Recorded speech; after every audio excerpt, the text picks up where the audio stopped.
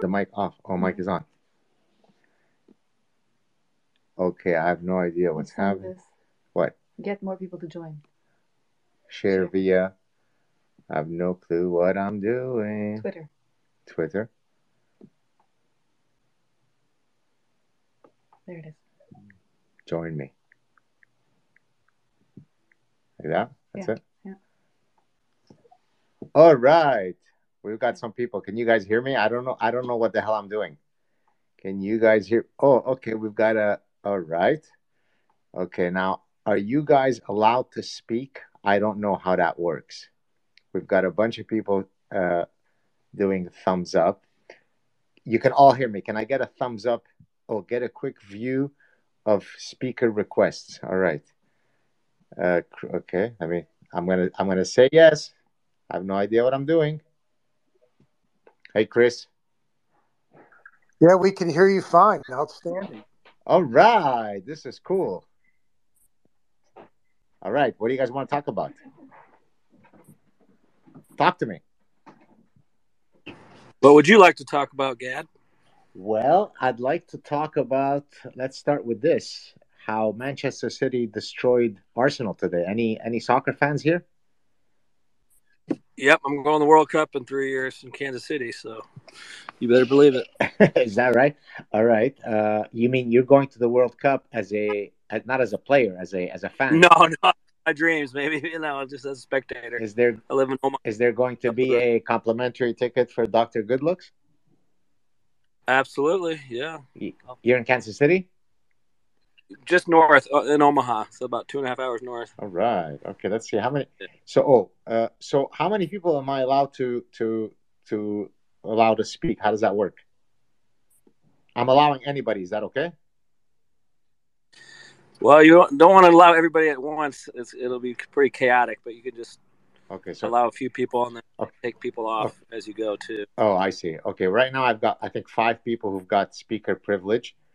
73 people on Twitter are listening. Okay, that's pretty cool. Now, what does this get archived somewhere? So, in other words, will people be able to listen to this if they're not with us now? Is anybody there? Hello. Yeah, can you hear me? Hi, Professor Saad. I can hear you. My name's Daniel. I'm a student from Toronto, and I saw you were doing a Twitter live post, so I thought I'd pop in and introduce myself. I've been listening to you for a few years, so it's a pleasure. Oh, wonderful to hear from you. What are you studying in Toronto? I am at U of T. I'm still there. 1 more year left, and I'm doing a major in economics with 2 minors in political science and history. Okay, and have you covered the part where you have to indigenize economics and you have to discuss toxic masculinity and so on? Or you haven't gotten to that chapter yet? You know what? I'm fortunate enough to say that out of the economics courses that I've taken, we have not gotten to that yet. All right. And hopefully not. I think for the most part, my experience at U of T, like particularly not in history or politics, like the economics department has generally been apolitical, I would say, for the most part. Right. Which is a good thing. Obviously you have to be very wary about that. There were some courses that I took, particularly in American history. I feel it's best just not to mention any names or things like that. But there was one instance with one professor who did get extremely political in the wake of the Capitol riot and went on a tangent about like Trump and treason and 14th Amendment. And I thought that was probably one of the more egregious instances of a professor like going off the rails. What was a big surprise to me this year is that I took a course in American politics. Again, I don't want to mention any names for everyone's sake. And I was a little worried that course would kind of be similar to what had happened a couple of years ago when I did American history. And I was genuinely shocked that one of the professor for that course, I think, was one of the, kind of undercover, like, I could tell he felt uncomfortable saying everything that he believed in front of the class, which was unfortunate. And I know from our private discussions and office hours that, there was a lot that I think he wanted to say a bit more overtly that he didn't feel comfortable doing because of how hostile some of the students may be, which was really, really unfortunate. But at least from what he did tell me is that he didn't at least have to lie in front of people. At least he stopped himself from lying even if he self-censored a bit. And I found that he really did try to approach otherwise controversial issues with complexity and nuance that it's just, I hate to say that I don't think many people of my age would be able to do. Got you. Well, best of luck with the rest of your degree. Nice seeing you here, and make sure to tune in if you can tomorrow, guys. This is for everybody. I'm doing a Ask Me Anything on my YouTube channel at 4 o'clock. So if you can, if you're available, make sure to join me there. Also, I just announced a few minutes ago that I will be appearing a return appearance on Greg Gutfeld's late night show. I was a bit disheartened that many people wrote to me saying that now that Tucker Carlson is no longer on Fox, they are boycotting the channel. I hope that people don't do that. I can understand that people might be very disappointed that Tucker left. Believe me, I'm disappointed. I've gotten to know Tucker personally. He's a lovely guy and he's a unique voice. But I hope that people don't, just stop watching otherwise interesting content just as a boycott measure. So please make sure to tune in. I think it's next Monday that I'll be there. So tune in. What else is on your mind? Anybody else want to take the mic? Hey, Dr. Saad. How are you? Super honored to be able to speak to you. I'll be a little technical. So when you run a space, you're the host. Okay. You have the ability to mute everybody. Have a certain number of speakers up. When a speaker is done, you can ask them to drop down to listener mode. That allows other speakers up. We have icons, so if you can see my face under truth, that's me raising my hand, saying that I want to speak. This is me agreeing with whatever you're saying 100%. Sorry, you're Maestro? No, I'm truth be told. Oh, you're Truth Be Told. Okay, so I see you now. There is a. Let me just say let me just. What are you seeing? Sorry, say again. Well, tell me what you're seeing. Yeah, so I'm seeing. I think I gave speaking privileges to 6 people. 1, 2, 3, 4, 5, 6. Yes. Your Truth Be Told. Right now, I see there's a microphone with a line across it next to your icon. Is that right? Is that what you're saying too? I see it says speaker for me, but the microphone means that you've allowed me to speak. Okay. And so. And if you can see, I'm going to raise my hand now. I don't see that. Why am I not seeing that? Your Truth Be Told, right? Yes. Picture of Aristotle. So you should see a little hand raised right above my picture. I don't. Interesting. Do the other speakers see my hand raised? Yes, we do. Are you on your phone? Yes, I am. I'm on. What about our host? Is he on his phone? What? Oh, that's interesting. Oh, now my wife just came in with she's following the thing, and can you raise your hand again? Truth Be Told. Yes. Okay. Now, why am I not seeing this, Annie? Oh, you may not see that on your computer. You will see it on your phone. No, I am on my phone. Okay. So this is a way to keep 40 people from speaking at once. So you kind of see who's raised their hand. You make a mental list of who you want to go next. When there gets to be a lot of crosstalk, you can mute everybody. Say, slow down. We're going to go in order. We're going to go Dan, Redhead, Sarah. Then we can also say we love something. We agree with you 100%. We think your point's terrible, which probably won't happen to you very often. Can we agree? Sorry, forgive me for interrupting you. Can we all agree that my voice is as sexy as you remember it? Is that true? That is true. Excellent. Very, very good answer. Very, very good. I have to put up with this all the time. My wife just said that she has to put up with my nonsense all the time. Does she deserve a Nobel Prize for putting up with me for 23 years? Bless her heart. Okay, so now who's speaking? I'd like to know who's speaking. How would I know that? This is Red Pills with Rachel Mills. Okay. My name is Rachel Mills. I am in Florida, St. Augustine, Florida. I heard that's a gorgeous city. I've never been. True? It's the best city in the best state in the best country on the best planet. Wow. So how lucky am goodness. I? And I'm in West Palm Beach, Florida, just south of Red.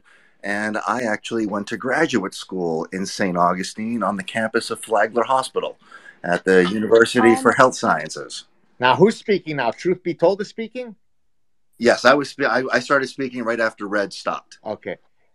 Is there a way for me to be tracking who is speaking? Forgive me again. I know that I sound like a total idiot here. First time doing this. Why can't I? All I see is the 6 speakers to whom I have granted speaker privilege listed. That's it. I see nothing else. What am I doing wrong? Where you should see the little blue lines next to our icon when we're talking. Like for when I'm talking right now, I see my little microphone turns blue. I see. I don't see that. So then when I talk, my microphone turns blue. Okay. Should I on top where it says all, is this the icon I should, or should I be pressing speakers, or what's the thing that I should be pressing? Do you know what I'm talking about? Yeah. No. Yeah, I'm not sure. We're hosting a space at 9:15. I sent you the link. A guy named Independent does a wonderful job hosting spaces. He'll have a guest on. They'll do about a 20-minute interview, and then he will bring listeners up into the speaker podium to ask questions. It might be a nice way for you to get an idea how these spaces flow. Okay, I'll try to come. Yeah, what is that, Annie? Oh, sorry. Juggernaut can now speak. Okay, I just saw that. Okay, so now we have, I think, 8 people who can speak. How about should I maybe just suggest a topic and then hear what you guys have to say about it? How about we do that? Yes. It's your space, so you get to do what you want, which is the wonderful thing about being the host. That's right. That's absolute power corrupts absolutely. So exactly. Be careful. Well, okay. How about this? What are our thoughts about? Because I've been hearing all sorts of theories being floated. Some of them are kind of high on the conspiratorial score of why Tucker has left, and the only reason why it's on my mind is because I just saw him. I don't know if you guys saw. He put out a tweet, "Good evening," and then he had a 2-minute clip. So I was delighted to see him back in action.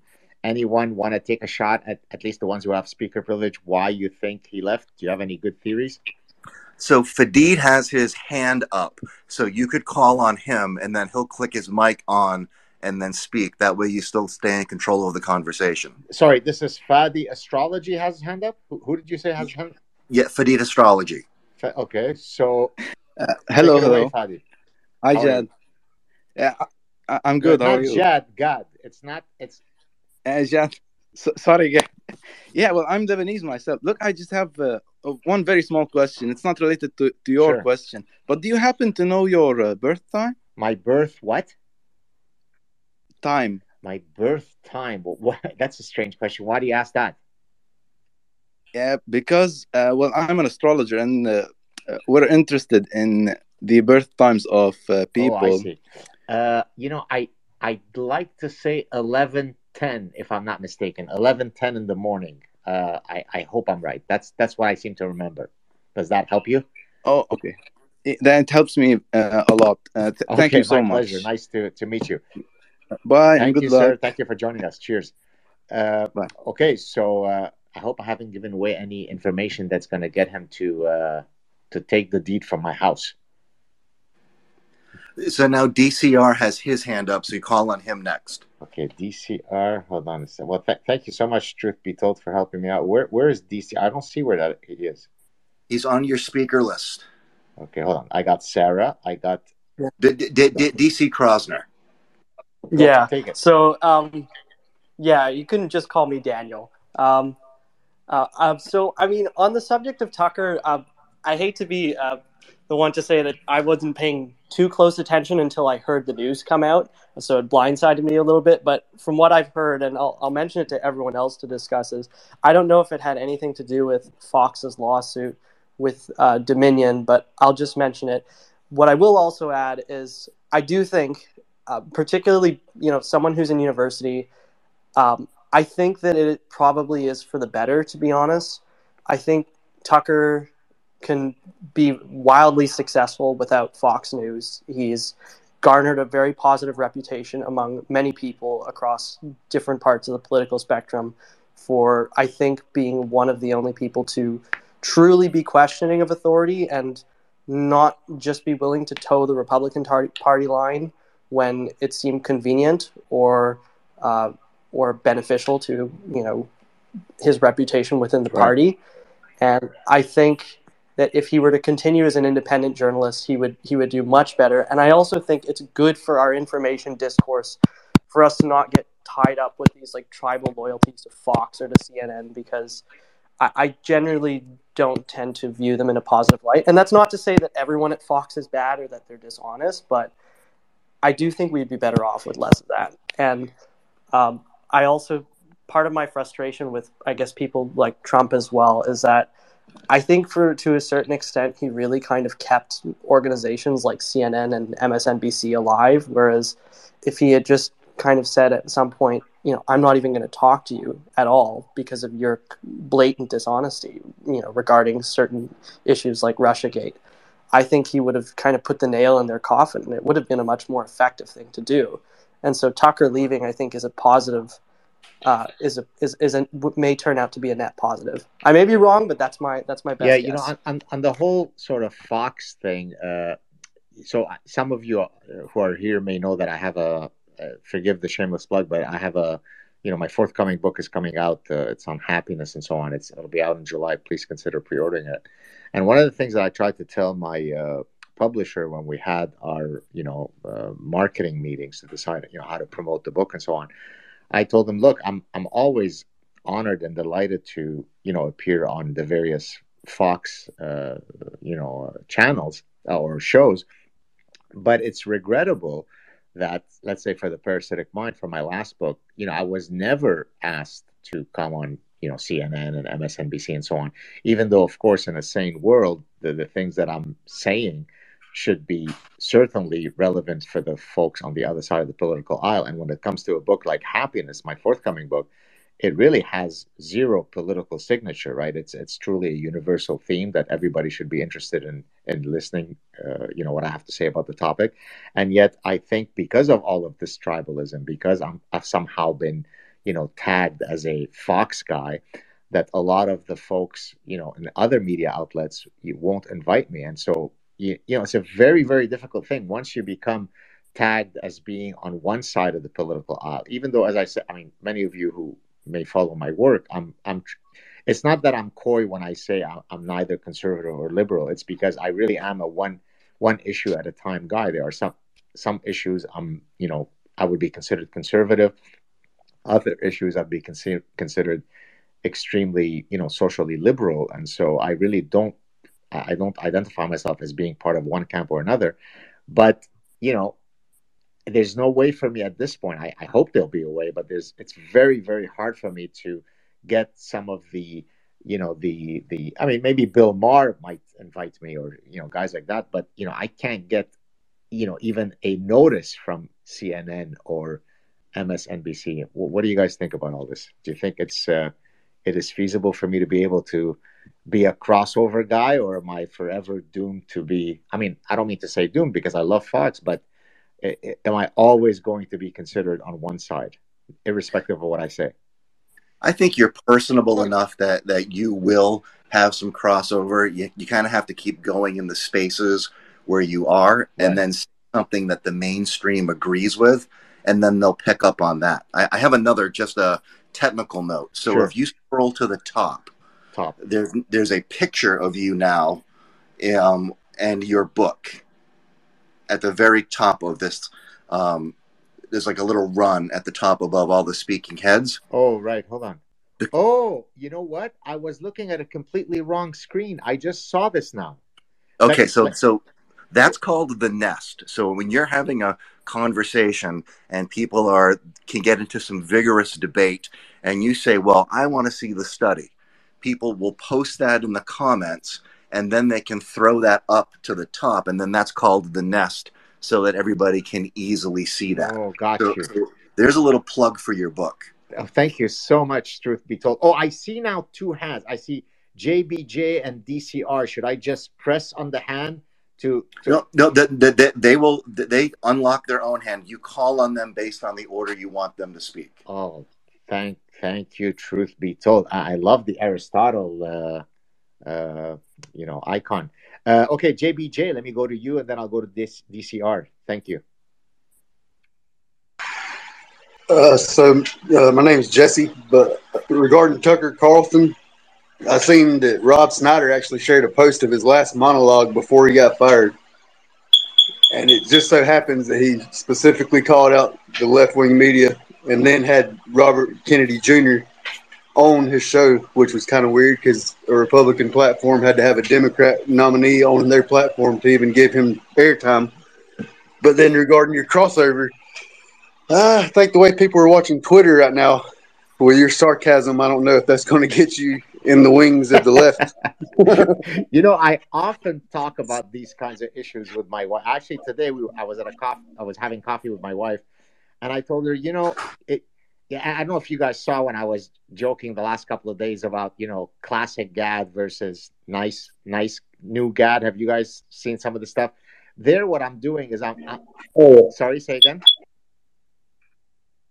I was just saying that I have seen. So there, what I was doing is I'm kind of satirizing what some of my, the people who are in this space, who are, quote, public intellectuals, where they always try to be super nice. They never say anything divisive. I'm okay, you're okay. And again, the reality is anybody who knows me, and I hope that most of you realize this and seeing my, seeing me in different mediums. I'm actually a very affectionate, fun, jovial guy. Now, the fact that I take positions, the fact that I use satire, the fact that I might mock a stupid ideology or, so on and so forth, it does trigger a lot of people in that, the old story of, you want to have everybody be in your inclusive tent, so don't talk about anything that's divisive. But if I were to do that as a means of trying to, cross over to all public, I would feel very inauthentic, and I simply can't modulate myself to never say anything that might somehow be construed by somebody as divisive. And so, F it. I just have to be me, and hopefully CNN will come around one of these days. We'll see.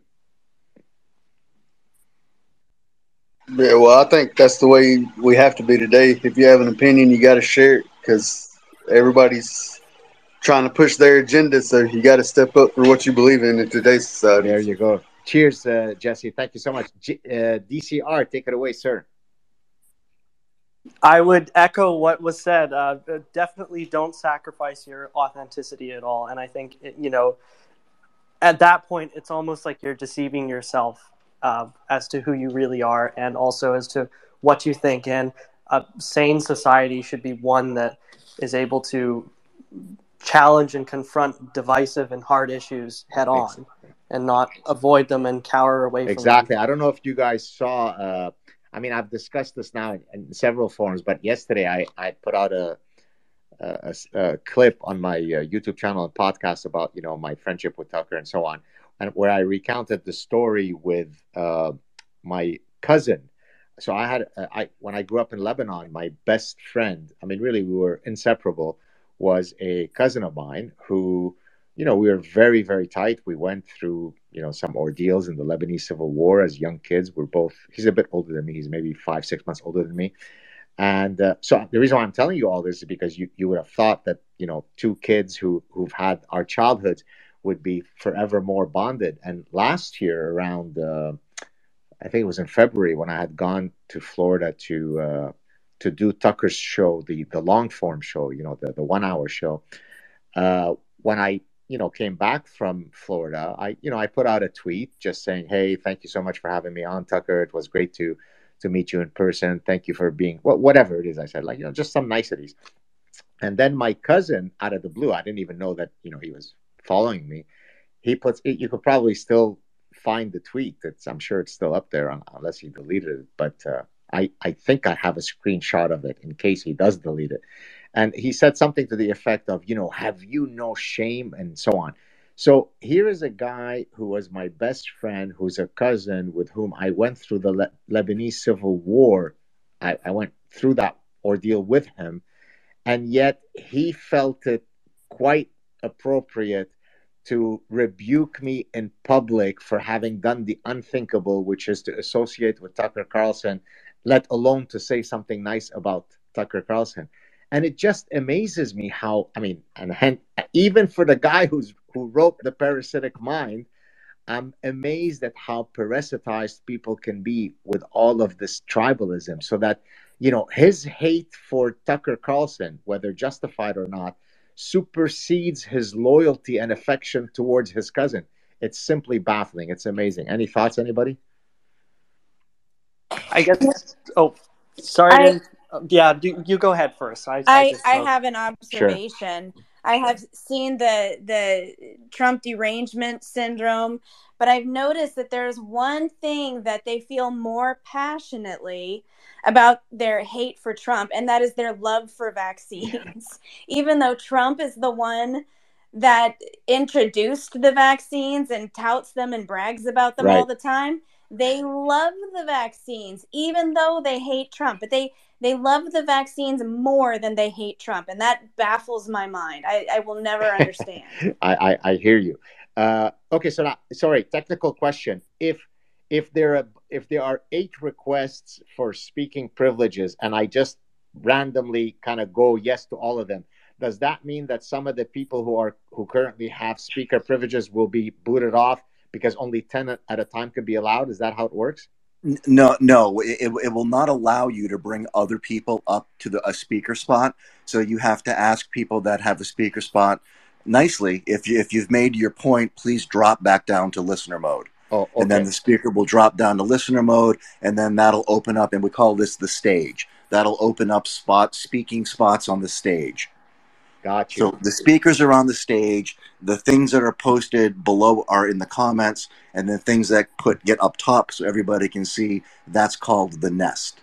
And you also have a button that you can mute everybody if there's a lot of crosstalk to regain control. What's the button to mute everybody? Where is that? Every screen's different. It's going to be on your screen. It might be on the bottom. Okay, I have a screen I have a thing that says mic is on. I also have a thing that says, are there 33 comments somewhere that I should be reading?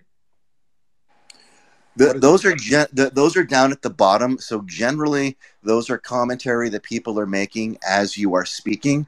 Things that are pertinent will get thrown up to the nest. And then usually when the talk's over, you go through and look at the comments. It's very distracting if you're hosting the space to try to live read the comments. Got you. Okay, thank you. You're a lifesaver. Thank you so much for being here. Okay, I think DCR has his hand up. You want to say something, or do you just not take it down? Sure. I would just add that I think people in their lives do need to get their priorities straight, and one of them is I understand that politics is important, and I care about it very much, and I take great interest in it. But some things like family should be above that, and the situation with the unfortunate situation with your cousin, I think perhaps maybe one of those instances. I have family members that watch CNN that have, more negative views of Trump than me, and, believe some things that I don't think to be true. But I'm very, very fortunate, at least in my own circumstance, that at the end of the day, like, all of that is secondary to the actual relationships that we have. And I think that's sadly something that's maybe lacking in many families. I hear you. Amen. All right. Who am I going to next? I'll Who's also speaking? Go ahead. Just one thing. I'll go down into. I actually have to leave now, but it was a pleasure speaking with you, and I'll and hopefully, if I leave, then that should open up a speaker spot. Oh, wonderful! For Thank you so much. Thanks for joining us. Cheers. Thank you, Professor Saad. It was a pleasure to talk Cheers. to you. Okay, so then do I go to the request and try to add some people? Yes, you should now be able to add somebody to a speaker spot. Okay, I'm just going to, forgive me, I'm just going down the list from top to bottom, so I'm not trying to play any favorites. Okay, I just gave one person, and I gave another one. Oh, and you're blue-checked people. Did you guys follow the fact that I've now return to being an important person because I got back my blue chip. Did you see that? Congratulations. Yeah. I mean, I had been a very important person for many years as a legacy thing, but then Elon decided to remove my legacy thing, and then I was, René Descartes said, I think, therefore I am. And of course, it's now been updated to I have a blue check, therefore I am. And now I am back to being a important person. Oh, we've got, I can't see the name, but take it away. There's somebody that has their hand up. Val and Jay, take it away. Anybody who wants, go.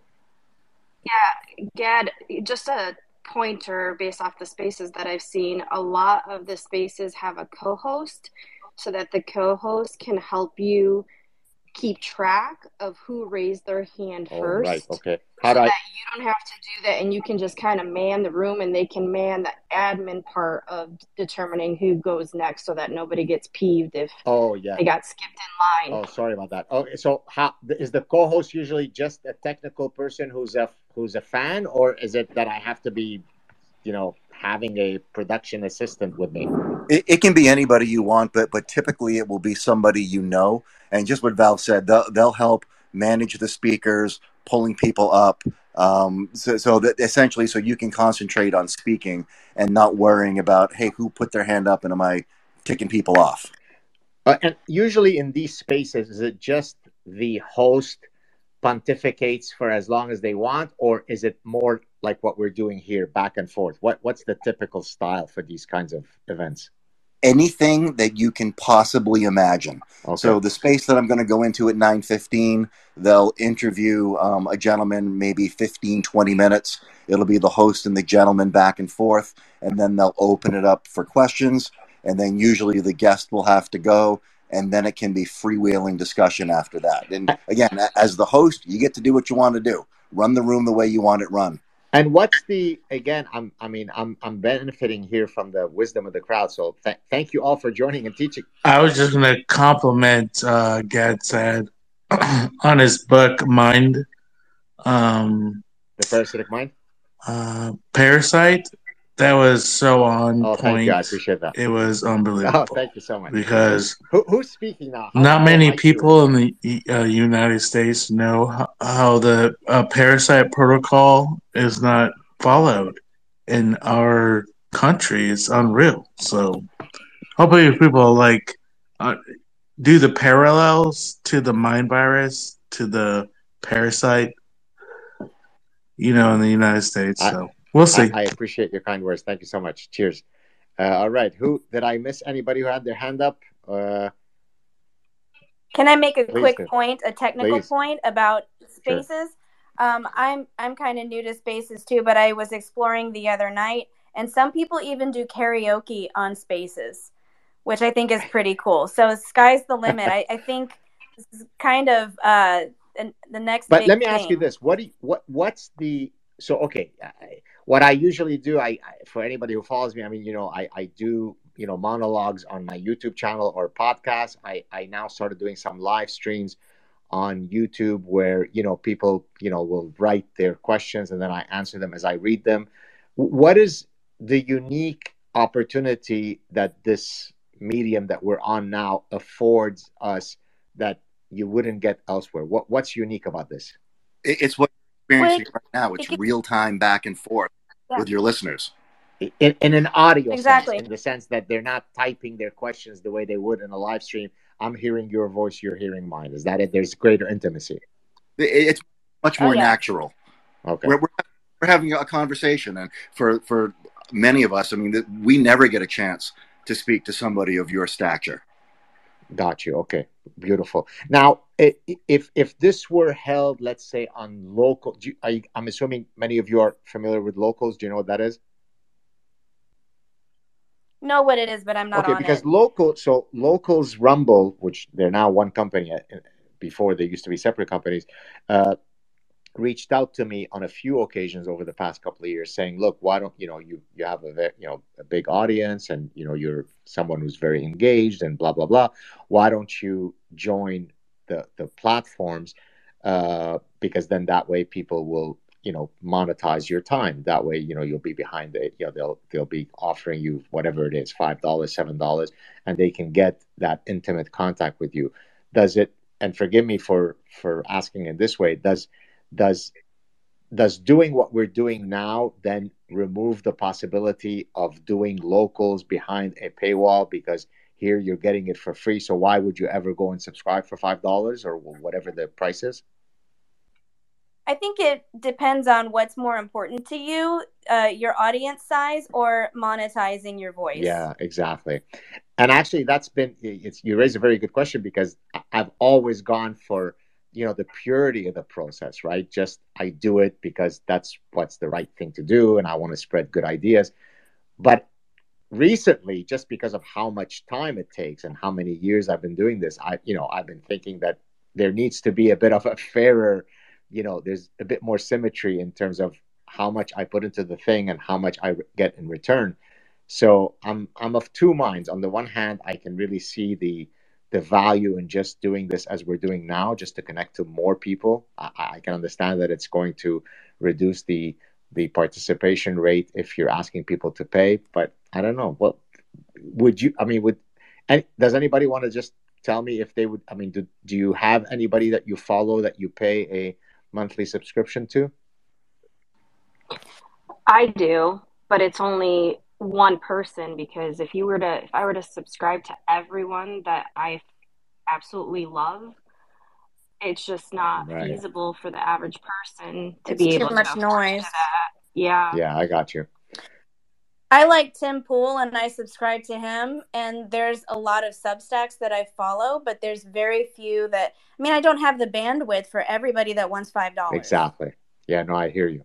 I actually had been contacted by Substack also to go on their platform, early in the process.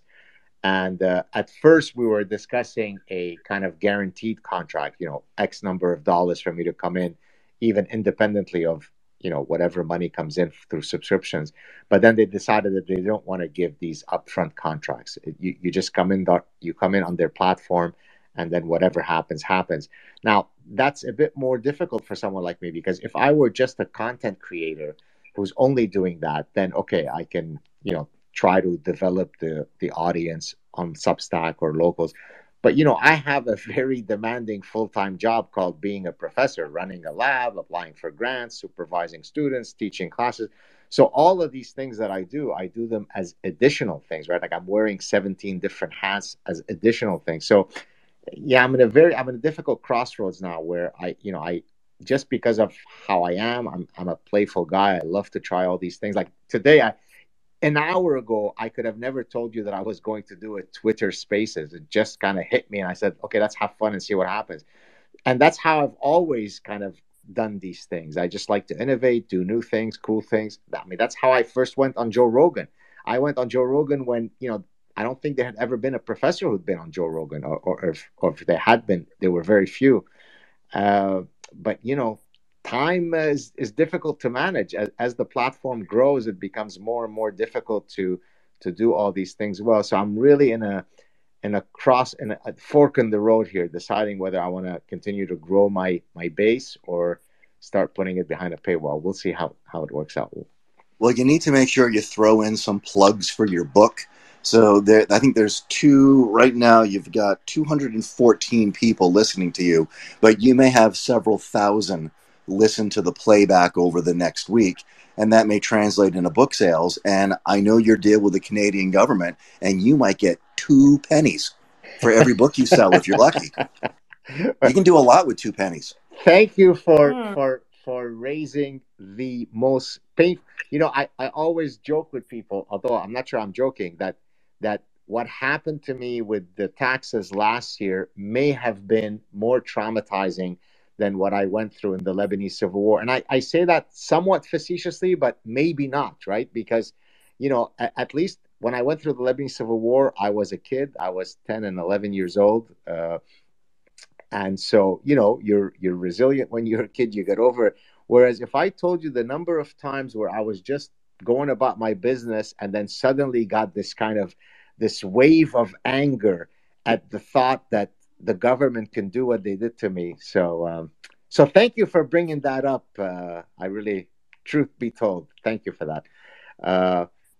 Somebody put out a laughing face, or maybe it was a tears. I'm not sure. Anybody else want to speak? Yeah. There is some talk, I think I saw a few days ago, that Elon is contemplating allowing things like you could have subscribed spaces. So it'd be more not that you could have people that subscribe to you have spaces that only they can view. I think people would be more willing to pay for that than for tweets. Right. Because then they get interaction. Yeah, I've also heard about that. I mean, just because you guys are here, so I want to reward you with some information that I haven't made public because you mentioned Elon. So Elon and I had communicated a bit, I mean, publicly on Twitter, and then he started following me. I never, unlike other people whom he follows, I didn't go and, Elon followed me. Wow, I'm so excited, right? I mean, it was cool because obviously he's a influential person, and I was very pleased that that there was a connection there, and hopefully we can have parlayed that into exciting things. And then about maybe 2 or 3 months into him following me, he unfollowed me, and which goes back to an earlier thing. If some of you have been there for the entire session now, I think it's I really don't know. I can't speculate, but I think it came up. He unfollowed me because I had put out a thing about Sam Harris that many of his friends, had independently said some critical things of Sam, and I had done a sad truth clip on it. And out of courtesy to all the people that I had mentioned in the clip, I tagged them, right? Because sometimes people don't like if you discuss them on on substantive matters, and they don't get a heads up. And so I had tagged Jordan Peterson and Joe Rogan and Brett Weinstein and Elon Musk because each of those individuals had in their own way critiqued something of Sam Harris. And I had done a clip where I was just saying, hey, all of these people, all of whom are obviously, smart, accomplished people, they come from different political, landscapes, but they all have been telling Sam Harris in their own ways that, hey, maybe he needs to be a bit more epistemologically humble and so on. And I had tagged Elon, and apparently, I mean, literally within, I didn't know this. There's some kind of bot that follows who he follows and who he unfollowed. And I got a thing saying, oh, whatever, he unfollowed you. And I thought, oh, it must be because he wasn't happy about the fact that, maybe he thought I was being critical of his friend Sam Harris or something. And that kind of disappointed me, right? Because, one thing that I've learned to appreciate about Elon is that he doesn't give an F. He does his thing. He's irreverent. And to use my infamous metaphor, he's a true honey badger. So I thought it was a bit disappointing that someone of his clout would follow and then unfollow. But I don't know. What do you guys think? So Rue is next, and then Dan. Okay, go ahead. Thank you for taking care of that. Truth be told, cheers. Hey, Dr. Saad, it's an honor to speak. Good. It's an honor to speak with you. I'm also a clinical psychologist, and I read The Parasitic Mind a couple of years ago, and I tweeted a picture of my copy of the book, and you liked the tweet, and I believe that I became a man that day after you liked the tweet. So I wanted to thank you for that. And also, I would like to ask a question, if I may. It's a little bit off topic. I finished postdoc about 2 years ago, and I went into a private practice because of a family tragedy. And I just finished interviews for a large academic medical center position. And while I'm excited about it, I have reservations. I think you would probably know as well as anyone that it's tough for someone who's more conservative minded or even a free thinker to survive and thrive in academia. And I'm getting dissuaded by friends and family who think I'm crazy to even consider going back. So I was wondering if you had any thoughts about that, conservative-minded folks in academia how to survive, and any advice you have would be appreciated. I thank you for that question. I get that question. I mean, I'm going to say regrettably, I get it very often. Regrettably, precisely because it's sad that you even have to face that that dilemma, right? I mean, in a sane world, you'd be able to navigate through academia, going about your business, understanding that people may hold different positions, but as you said, that's not the reality we live in, and hence the parasitic mind. Look, it's hard for me to offer you definitive advice in that it really depends on how you navigate through, what I call the calculus of authenticity. Now, what do I mean by that? I don't mean to imply that if you don't fight the good fight, you're not being authentic. But maybe if by speaking about myself, it can help you decide how you want to tackle it. So when people ask me, why do I get engaged the way that I do? Even my wife always says, you lead a very stressful life as a professor and so on. Why do you have to take on all these fights? Why can't you be more pragmatic about things? Keep your big mouth shut and so on. And my answer to her and to anybody who's listening here, or to anybody who's ever listening, is I have a very exacting code of personal conduct, and it manifests itself in the following way. When I go to bed at night, when I put my head on the pillow, the only way for me to be able to have a good night of sleep and not suffer from existential insomnia, if I can put it that way, is to know that I was fully authentic in defending the truth. In other words, if I feel as though I was equivocating, I walked away from an opportunity to correct someone who was spewing bullshit or something, then I feel as though, if even at that little microscopic moment I was being fraudulent, and I simply can't have that. And therefore, that's what drives my life's trajectory. That's why in the first chapter of The Parasitic Mind, if you remember, I talked about the two life ideals that shape my entire life are truth and freedom.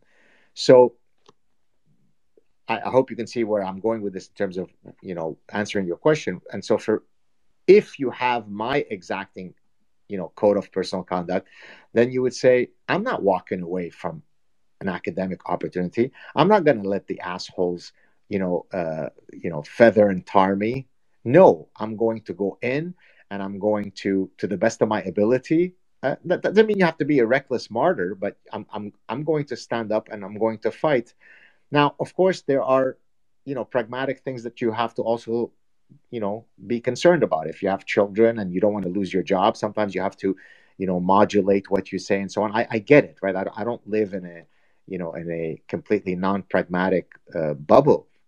But for me, I always tell people, look, it's better to live 5 minutes as an honorable, dignified human being than to live 500 years as a coward. And I don't mean to imply that if you walk away from academia, you're a coward. Hardly that. But I'm saying, it really depends what your calculus is. So for me, I hate to see promising people. And I don't know much about you, but you did a PhD, you did a postdoc, you're obviously a talented person. And it pisses me off that whether you decide to continue in academia or not stems from all of these dreadful realities that we're seeing. And that's exactly why I fight. That's why I have got, quote, a big mouth. Because, look, if I showed you every day the emails that I received, just today I received an email from a young undergraduate from Dartmouth. I only mention this Dartmouth because I was a visiting professor at Dartmouth many years ago. And if you see the emails that I get from people who say, you know what, I'm going to stand up and fight because you motivated me, then that energizes me. That makes me feel that on all those days where I'm wake up and I'm tired, I'm pissed off, and then I read an email like that, it gives me energy for the next month to fight. So I would implore you to not walk away. I would implore you to find whatever modulation is right for your voice. But if you walk away and he walks away and she walks away, then there'll just be a few of us bearing the battle for everybody. And that's not right nor fair. So hopefully you'll stick around. I hope I've answered your question. Yes, very well. Thank you so much for your input. It was insightful. It was motivating. And we appreciate all that you do. Thank you so much. You're very kind. Cheers. Who's next? I'm going to call you Aristotle, truth be told, because of the I believe James was next. Okay, go ahead, James. Take it away. Are you there, James? No? Yes? And that happens as well. People will step away from the mic. Okay, now I've got 14 requests. Am I trying to look for these, or what am I doing? So now you have 14 requests. So you can pick out who looks interesting and pull them up onto the stage as a speaker. Okay, well, I can't.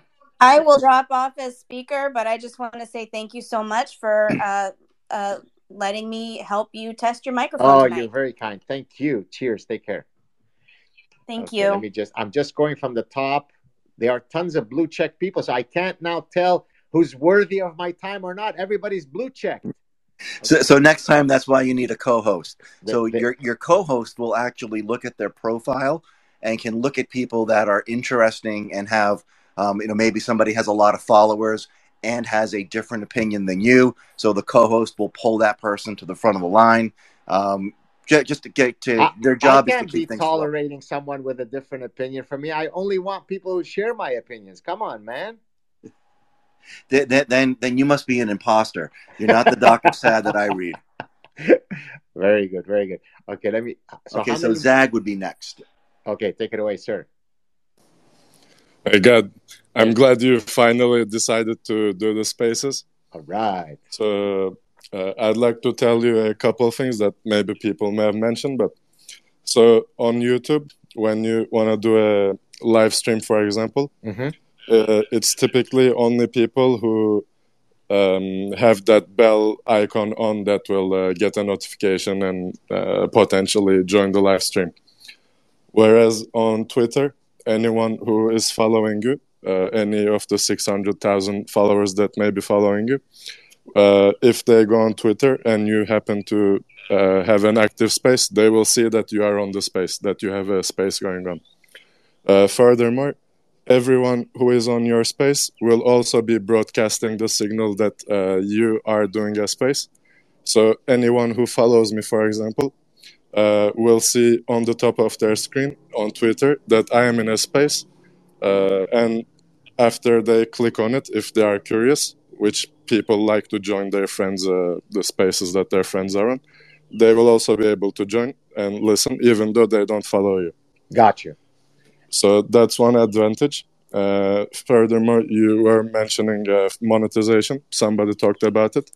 But you can have a subscriber-only Twitter spaces. You can do them regularly whenever you want. And so those are two things that are quite advantageous with the Twitter thing. Wonderful. And you have the option to record, and you can also, if you use an iPhone, I don't know that you do. I do. But so that's good. You can do a screen recording whenever you hop on these spaces, and you can, at the end of the space, stop the recording and upload it to YouTube. But now I couldn't, because I did enable the recording of this thing, but not on my iPhone. Does that mean I don't get access to the recording? You will. You can still get back to the recorded space and let it run perhaps while your screen is recording, while your iPhone is recording the screen together with the audio, and upload it. But I understand you may not want to just leave your phone recording for an hour or so. So just keep in mind, next time you can do that. So those are good options. Beautiful. Okay, thank you so much. I appreciate that. Do we have a sense, guys, of what is a good conversion rate? I mean, this is my first one, and it was on the spur of the moment. It wasn't as though it was scheduled or advertised and so on. But let's say if I've got 600,000-700,000 followers, is it that you should expect that 1% of those people jump on a Spaces thing, or what's the number that we're shooting for? I think it depends. What fraction of your following is comprised of bots? What fraction of your followers are active on a daily basis? What fraction of those are keeping up with your content? So I think it's hard to say, but it really depends. And you also have to do this on a regular basis. So if the frequency is somewhat regular, like once a week on weekends or on hot hours, like on a Friday evening or Saturday afternoon, etc., it will really depend on those. But once you start becoming regular, people know that you are doing the spaces and that you interact with your audience, then I think you have a good chance of having a larger and larger audience over time. Wonderful. Thank you so much. Cheers. You can also schedule this ahead of time, and there will be all of your followers will get a reminder or a notice that you have a space upcoming in 2 days, and then we can set a reminder as well. And like he said, so all of our followers will know that we're in this space as well. And what's the typical sweet spot in terms of the duration of a Spaces event? Is it an hour? Is it 30 minutes? Is it the Joe Rogan 3-hour bonanza? How do we do it? I've been on spaces that have gone 6 hours. I think it's up to you will set your time, what you want to cover, and then again you run your space. And if you limit it to 2 hours, usually 2 hours, everybody gets a chance to speak. You start getting repetitive comments. People start coming back to something that happened a half an hour ago, and you know that it's time to wrap it up. And is it better to have a Spaces where I say, okay, guys, today's Spaces is strictly evolutionary psychology, or is it better to just everything under the sun? Ask me anything. Let's talk about anything. What's the better way to go? Niche or open? Again, depends upon what your goal for the space is. So a lot of the space that I've been in is different vaccine spaces, different virology spaces, some political spaces. So it may be, let's talk about Ron DeSantis. And the space is about Ron DeSantis and what he's doing in Florida. So we try to limit it to that space. We don't go off on tangents about Biden and Trump and others more general political discussions. So it can be really wide open. Again, as the host, you're going to steer what you would like to see. And then I believe James is next when we're done. Okay, and now I've got 17 people waiting for speaker privilege. Do I ask some people who have been speakers to step off to bring in other people? By the way, just to add, you may at some point want to have co-hosts, because if it so happens that your internet connection breaks or your battery dies or whatnot, if you have a co-host, the space won't automatically shut down and will give you some time to be able to come back. Got you. Thank you so much. There's someone with their hand up. Is it J.A.? James? James, take it away. Hey, guys. Again, I got a big fan. I gotta say that, shout that out. I am so happy to see you hosting a space. Wow. Thank you. That's amazing. Thank you so much. So I got a couple questions, but I've hosted a ton of spaces. There's all different kinds of strategies to host spaces. You will command an audience just by your reputation and by your stature, and so whenever you want to host a space, you could pre-program it or just open one. You're going to attract a good group of people, no matter what you want to do. So you have the power to do that. And I would kind of chime in on what everybody else is saying. You should turn over the trivia to a co-host. Yes. So in order to create a co-host, there's that 2 people button down at the bottom. Just hit that button. There'll be an opportunity to create a co-host. The other advantage of creating a co-host is it doesn't take up a speaker mic, right? So that co-host will be a co-host. They can let people up, put people down, help you manage the room, and you still have the same number of speakers open. So it's like getting a bonus speaker, and you're allowed 2 co-hosts. So I would encourage you to take that step, create a co-host, and then turn over who comes up, who comes down to that person. And you don't have to worry about that. You can just focus on being the host and talking about whatever topics you want to talk about that night. So it really takes that administrative work away from you. And co-hosts can also be fellow speakers on a certain topic, or Sometimes they're guests you want to bring to your space. You want to give them a little bit of elevated status. Sometimes that's a good way to use the co-host position. Got you. So thank you so much. Just to give, but two questions I want to ask you, because I know how engaged you are in American politics, and I'm a Canadian too, but I'm fascinated by what goes on south of the border. Yes. What do you think of Tucker's situation? I'm excited, quite frankly, to see him kind of out of that genre, and I'm really curious what he might do next. He's got a little video out right now, just talking about what it feels like to be free. Yeah, and I know you know him, so I'm curious what you think of that. And the other thing I'm curious about is RFK. His idea to run as a candidate for the Democratic Party. I think he's a fascinating man. I'm a more of a Republican myself, but I really do have a lot of respect for him. And I'm curious about what your thoughts are. Yes. So those are my two questions. Thank you. Regarding Tucker, we spoke about it a bit earlier. I think before maybe you joined. I also think, just like you, that there are only exciting days ahead for him. He is such a unique talent, and he obviously he garners a huge audience, that it's not going to affect his reach in the least bit, in my view. If anything, as I think you intimated, it's only going to expand his reach once he goes solo. So I think there's only bright days ahead for Tucker. I have no worries whatsoever. Regarding Kennedy, if I remember correctly, maybe about a couple of months ago, someone from his camp, or I don't know if it was a publicist of his for his book or something, had reached out to me.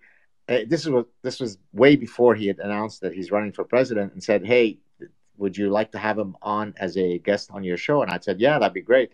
And I don't know what happened after that. It never materialized. I don't know enough about his positions, to be honest with you, so I can't really offer an intelligent response that's based on anything substantive. But I can offer you a peripheral. I don't know if you guys know the difference between peripheral cues and central cues.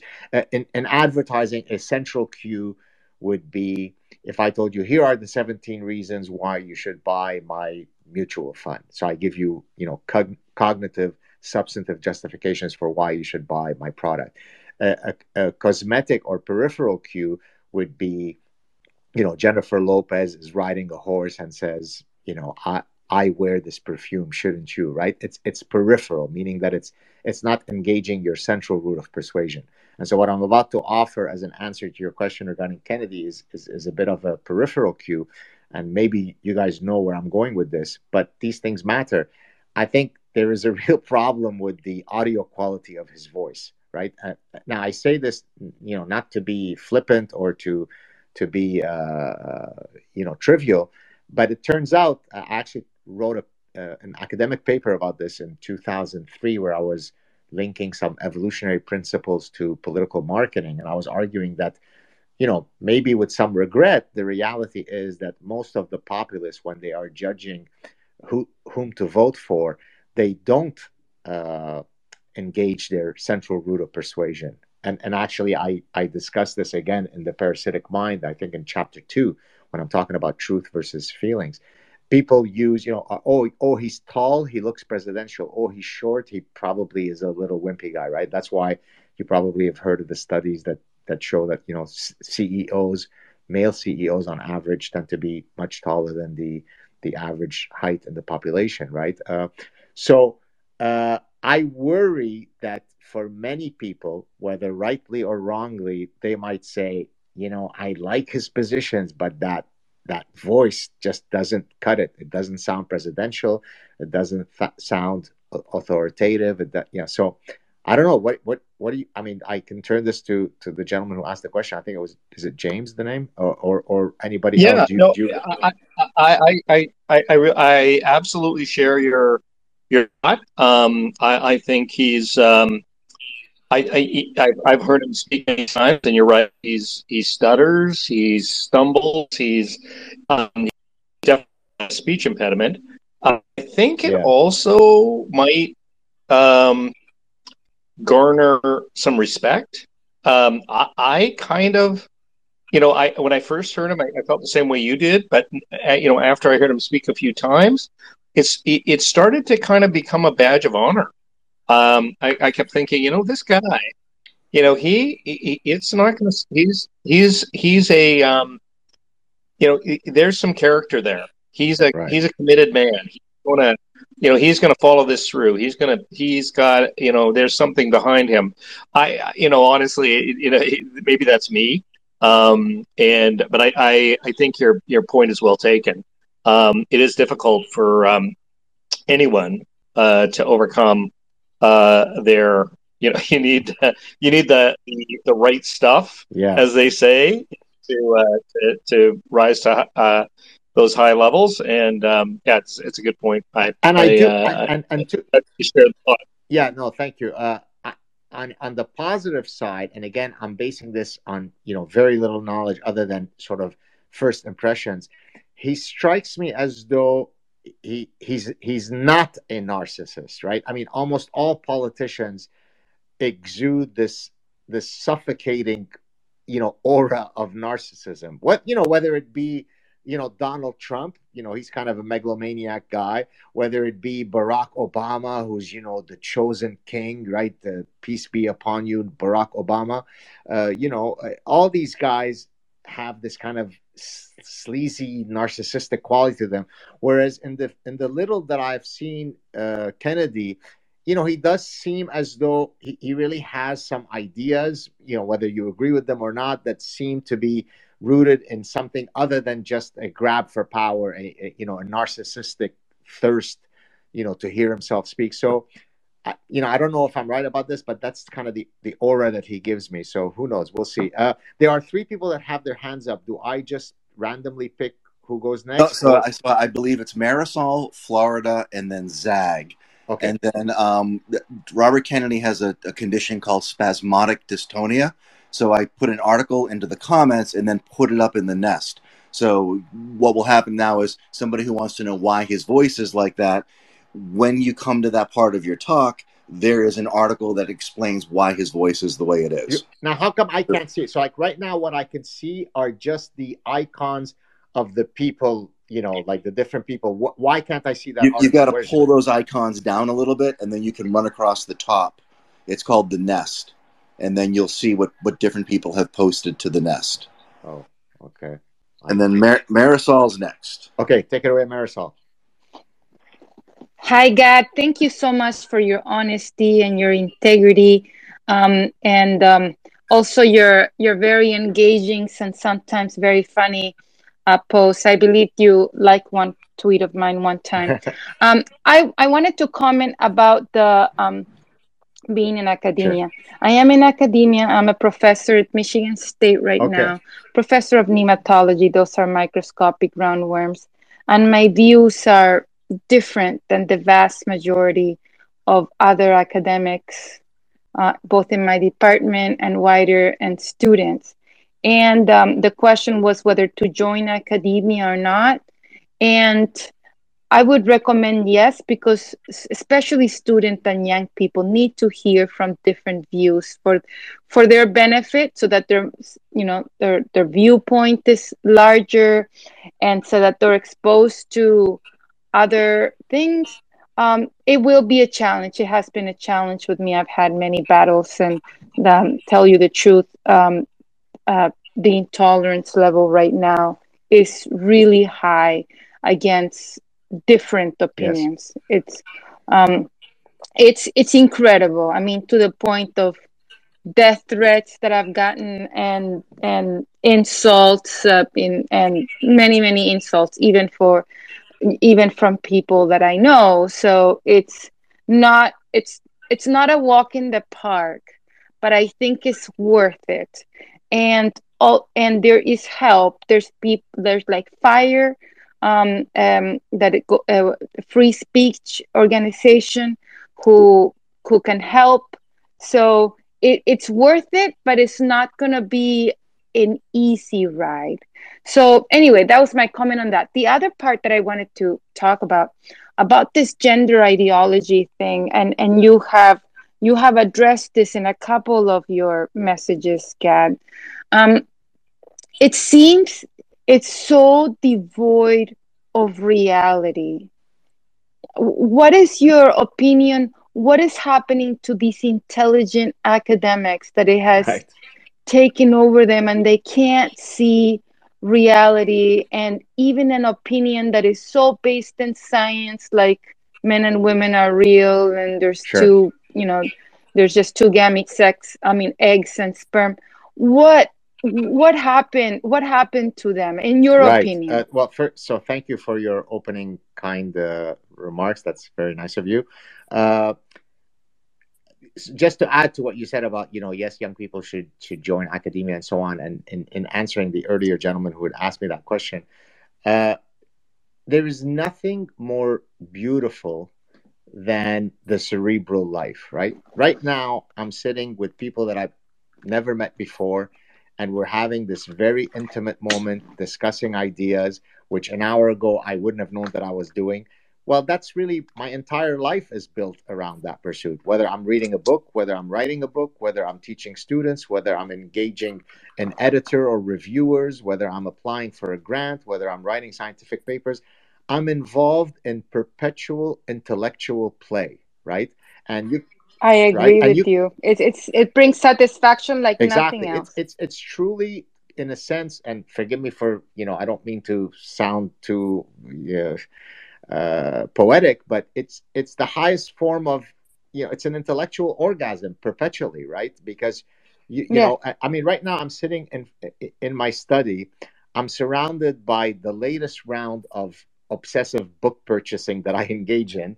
And I'm panicking at the thought of, when am I going to have time to read all these incredible books, right? So academia, beyond all of the woke and anti-woke stuff, there is something inherently noble, as anybody, who understands the world would say. I mean, professors are held, I mean, not woke professors, but professors in terms of academics are held to a high standard because they really are pursuing an incredibly privileged calling. I mean, to shape young people's minds who then come to you and say, my God, I've learned so much from blah, blah.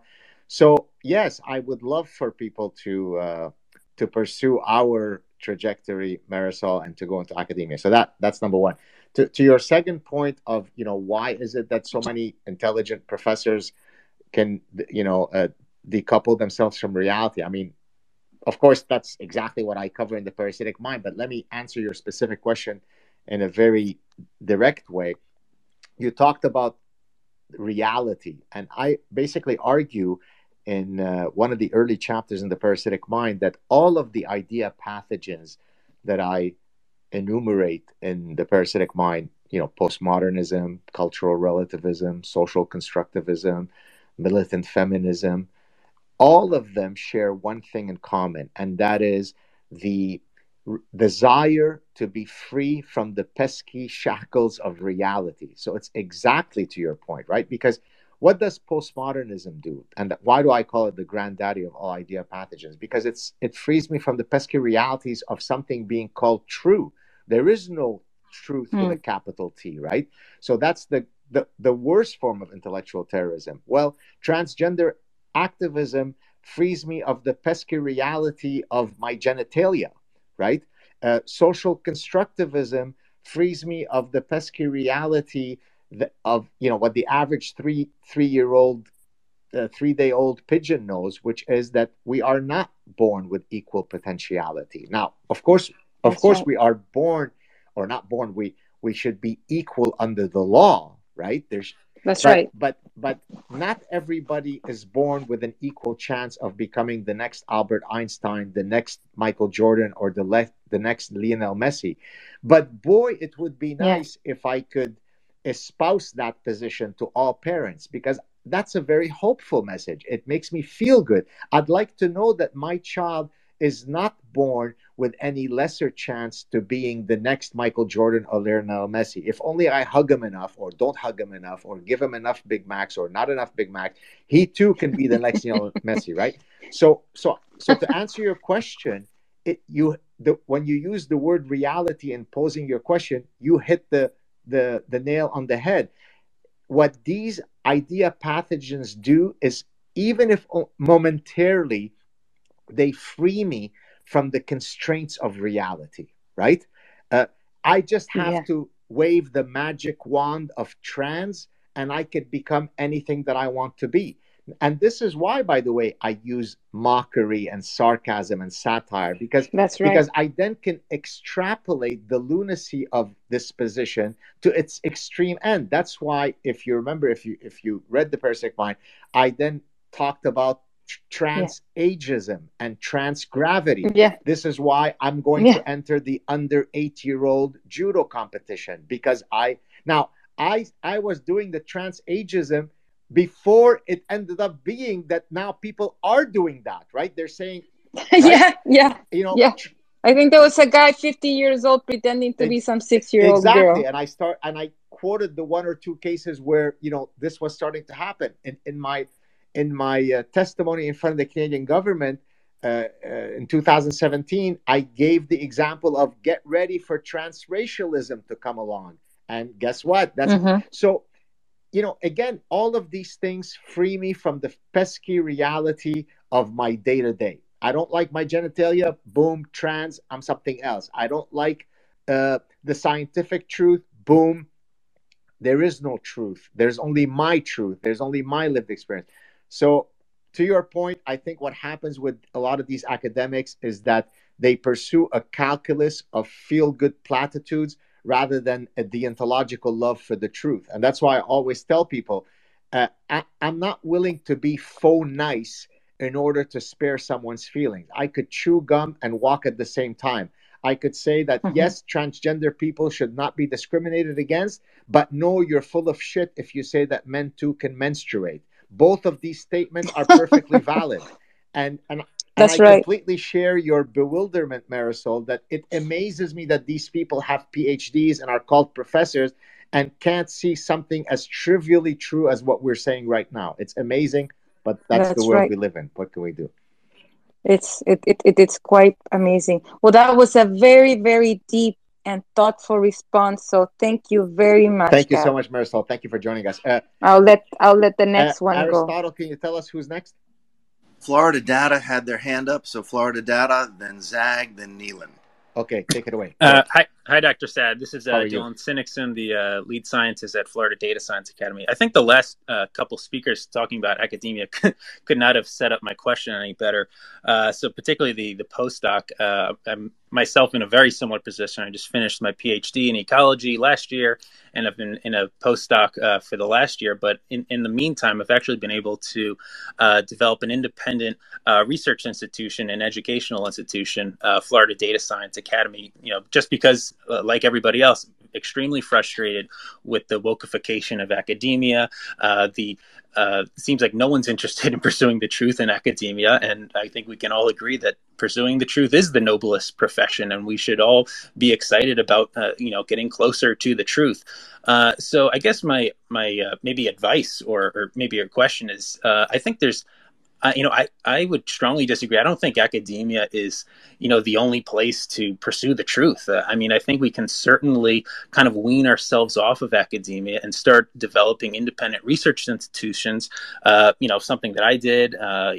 Obviously we kind of generate revenue from subscriptions, but we're also have a couple of grants in. We're trying to do our own research. So I guess my question and advice is, what do you think about kind of independent research institutions, or what do you think about kind of academics leaving academia? Because, we can pursue the truth on our own, sure. I don't think we have to be kind of these indentured servants to the woke mob of academia. I think we should, kind of branch out and do our own thing and find the truth on our own. Right. No, thank you for that question and for that advice. Look, I've toyed with what you're saying myself, in that, for those of you who know me, there's only been two things that I've ever been interested in being, and that is professional soccer player and professor. And you could have, spoken to me when I was 10 years old, and I would have told you the same thing. So it has always been part of, my essence to be in academia. But even someone like me who is so dedicated to, the standard, academic institutions, I've toyed with exactly what you're saying, which is even without worrying about the wokeification stuff. So, in other words, even if there weren't a single idea pathogen that had been infesting academia, that conversation would still be worth having. The conversation of, should you strictly stay in academia? And let me explain why. Academia is a very slow ecosystem, right? So we have a departmental meeting to decide whether we're going to strike a joint committee task force, to decide if we're going to do a feasibility study, to decide if we're going to have coffee machines in the faculty lounge. So it'll take us 6 years of reflection before we decide to put a $50 coffee mug in the faculty lounge. I mean, I'm being slightly facetious, but the point is that things move very slowly in academia, right? Academia is the place where innovative big things go to die. And that's something that for someone like me, who's, very much of a, entrepreneurial free spirit, I'd like things to move more quickly. And so to your point, I think, independent institutions or institutes might be the place where you can, satiate that thirst for greater velocity of getting things done. If I'm not mistaken, I hope I'm not misspeaking, but I think Peter Hood, which now the Hood Institute, I think he used to be, this is a secondhand information, so I hope I'm not getting some of the details wrong. I think he used to be at Caltech, a very prominent professor. He was getting frustrated, decided to leave, founded his own institution or institute, and now, he's doing big, huge things outside of academia. So I think your point is well taken, that there are many ways by which we can, pursue truth, not necessarily under academia, although there are some areas of research that the infrastructure is more likely to be amenable to doing research if you are within the structure of an academic setting. So now in my case, I've thought, maybe I want to leave academia and only, produce content, maybe produce lectures, maybe give, speaker series, maybe write books.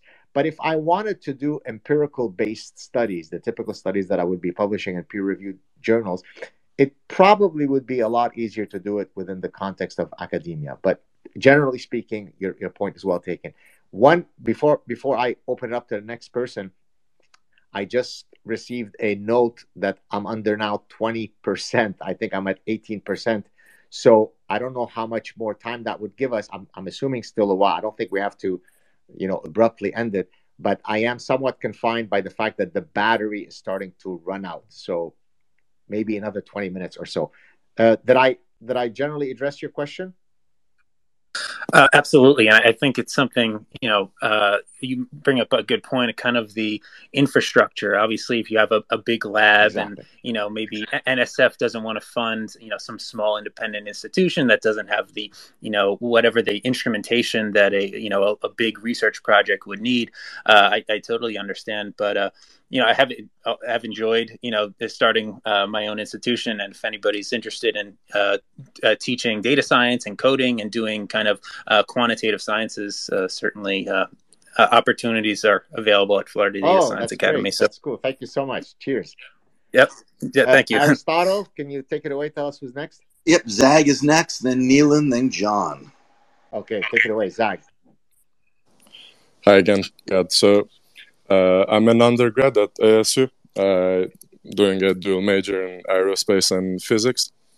And though I'm feeling some of the effects of, to quote James Lindsay, the Marxification of education, even in STEM, it's not quite there yet, at least at ASU. But I do occasionally take like a class in anthropology or a class in literature just for fun. And as soon as I step outside the boundaries of STEM, it's just everywhere. Yeah. You can hear it, you can feel it, you are constantly bombarded with it. It's the virus basically has really penetrated deeply and multiplied itself. Although, if I may add, yeah. Many people thought that the natural sciences, STEM, or more broadly, the natural sciences would somehow be immune to those idea pathogens. And as I think many people are starting to find out, that's hardly true, right? So it's taken longer for some of the bullshit to penetrate, physics and chemistry and so on, but it's coming for you. Nobody is safe, right? I mean, in the parasitic mind, I talk about the group Particles for Justice. Has anybody heard of that group? Do you guys know these guys? Anybody who has speaker privilege? You want to? No, we haven't. No. Particles for Justice was a group that was founded on the heels of Strumia, the physicist who had done a lecture at a conference on gender and physics, where he had shared bibliometric data. So this is very objective, quantitative data that showed that there was hardly a gender bias in physics. And for having done so, he was fired and, so on and so forth. Oh, my wife is going to plug the thing. Is that what you're doing? Oh, okay. Thanks, love. Now I'm going to be with these guys till 4:00 in the morning. Maybe that's the point. Maybe that's the point. Hold on. Where did I put this? Hold on. Sorry, guys. 1 sec. Nice. Yes. Apparently, my wife doesn't want to spend any quality time with me because she's finding every possible way for me to stay with you guys longer.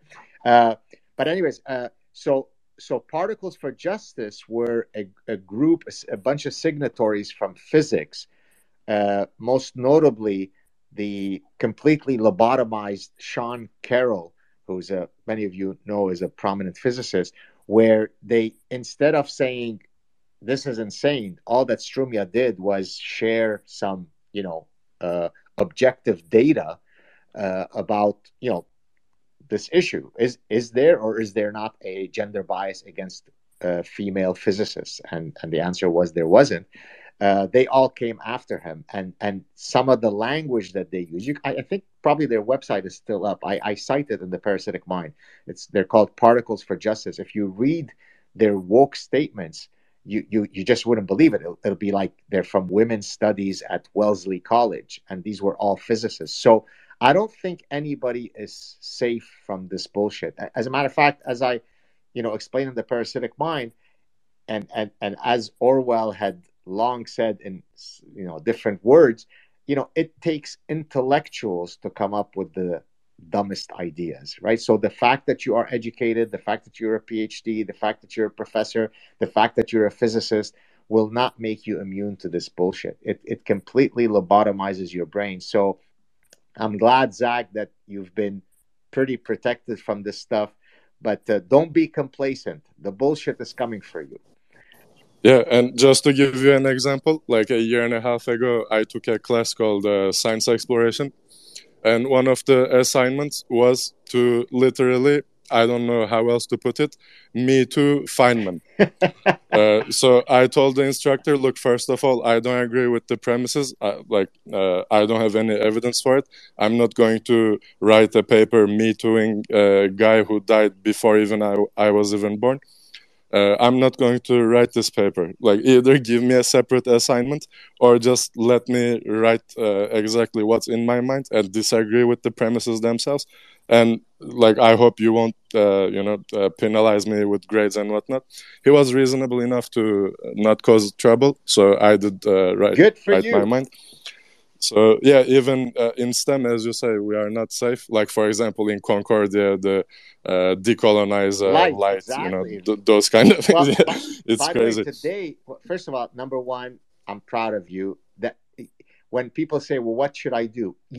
What you just said, that's what you should do, right? You don't have to be impolite. You don't have to be aggressive. All you have to do is don't turn your back from a violation, of the ontological principles. If your professor is saying stuff that you find objectionable, challenge them politely, right? Just don't diffuse the responsibility of the battle of ideas to others because I want to get an A because I'm applying for tenure. There's always an excuse for why it shouldn't be you, and that's cowardly, that's apathetic. And so thank you, Zach, for not doing that. But to your point about Concordia, I just posted early, as a general rule, as a courtesy, kind of as a decorum, I try to not take on Concordia specific issues, just out of respect for my institution, right? But of course, I also have to be authentic. If they're engaging in bullshit, I have to address it. So earlier today, I just put out a tweet without any editorializing. You can probably go back and look for it in my Twitter feed. It was a $23 million grant that was just granted, not just to Concordia, although the lead investigator is from Concordia. And the general topic of the $23 million grant is indigenizing artificial intelligence.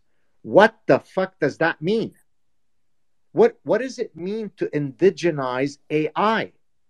Well, apparently it means something. It means $23 million. So that's the kind of, look, Lysenkoism, as some of you may know, and I mention it in the Parasitic Mind. Yeah, I know what that is. Go ahead. Tell us what it is. Yeah, well, like Lysenko was a scientist in Russia working in agriculture, and pretty much believed that plants had like no limit. They could be adapted to any environment, or I don't remember all the details, but he caused many people to starve, planting things in the wrong time or in the wrong way, and expecting. And also he was going on ideology and not based on science and data. Exactly. So and it caused a huge amount of problem, including death and starvation. In the order of about 20 to 30 million deaths due to famine. The idea was that right. The fundamental laws of genetics, Mendelian genetics, were incorrect because they were incompatible with Marxist theory. And so he offered an alternative theory. I mean, we don't need to get into the technical details, but an alternate theory that was not rooted in science, that had real downstream consequences, which, I mean, in some cases, people say, okay, but who cares if people have these esoteric, nonsensical, beliefs? It doesn't affect anybody. Well, first of all, it does affect the truth. And so already that is objectionable. But many of these ideas do have concrete downstream effects. People will die of starvation if you espouse bullshit not rooted in science. And so, yeah, I mean that this is why I get up every morning and I rub my hands together and say, okay, which bullshitter am I bringing down today? Because I genuinely think that we all have a part to play. And Jim, let me just mention this. Many of you may have heard me say this. Just like Saad mentioned with his case with his professor, he didn't like the paper that he was assigned and so on. People think that only if you have the platform of Joe Rogan can you affect change, or only if you are a fancy professor with all the titles, people will listen to you. No. If you're sitting at a pub with your friends and someone says something that you disagree with, your friendship has to be sufficiently anti-fragile that you can challenge them in a meaningful way. Otherwise, that friendship is not worth anything, right? If we can't disagree on important substantive matters, then don't let the door hit your ass on the way out, right? So it's not true that only people with big platforms and big titles are the ones who should be throwing their hat into the battle of ideas. Within your sphere of influence, you can be very influential. And then if every single person approaches their day-to-day with that attitude, then we can affect change very, very quickly. So I'll give you a small example. A few years ago, my daughter had I think it was a science teacher. She was at the time in elementary school. And the teacher had, BLM sign as part of her avatar and all this kind of stuff and so on. So I wrote to the principal. Now, obviously, I already, lend my voice to the battle of ideas in a grand way. But in this case, I was intervening in the day-to-day of my daughter. I wrote to the principal and I said, look, I don't think it's appropriate in whatever it was, a grade 5, science class, for the teacher to be advertising, under the official avatar of her, teacher credentials, hashtag BLM or Free Palestine or any of the other bullshit. That doesn't mean that she can't espouse political positions. She just can't do them in the context of teaching my 5-year-old.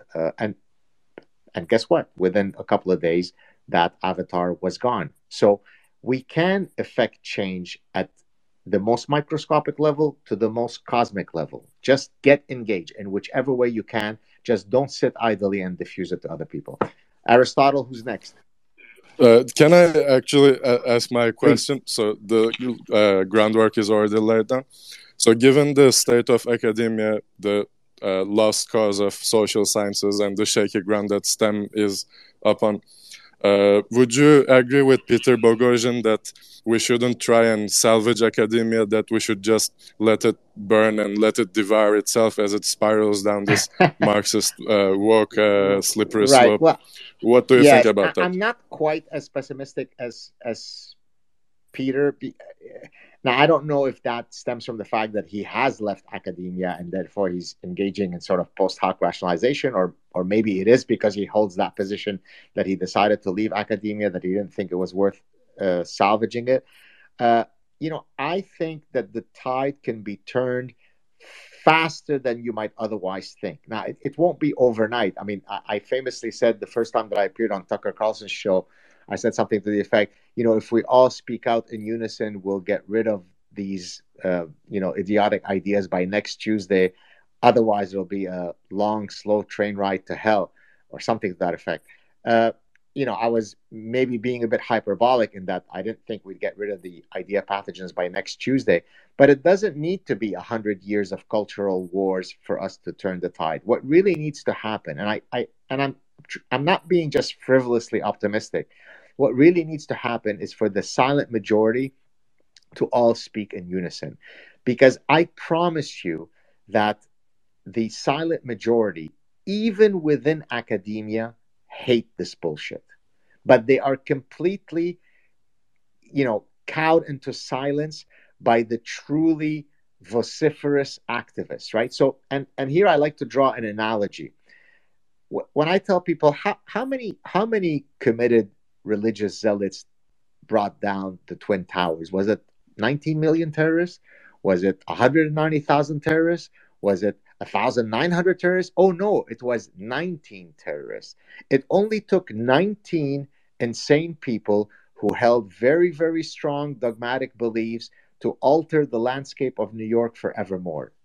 The reason why I think that's a very powerful analogy is because you don't need 80% of academia to be blue-haired people to keep the rest of us in check. You just need a few people who intimidate everybody into saying, yes, men too can menstruate. Of course, I know this. Yes, of course, men can bear children. Of course, only bigots think otherwise. And then we all kind of, nod our heads in agreement. And that's why I do what I do. That's why I'm sitting here now for 2 hours chatting with people. I mean, I love this. It's fun.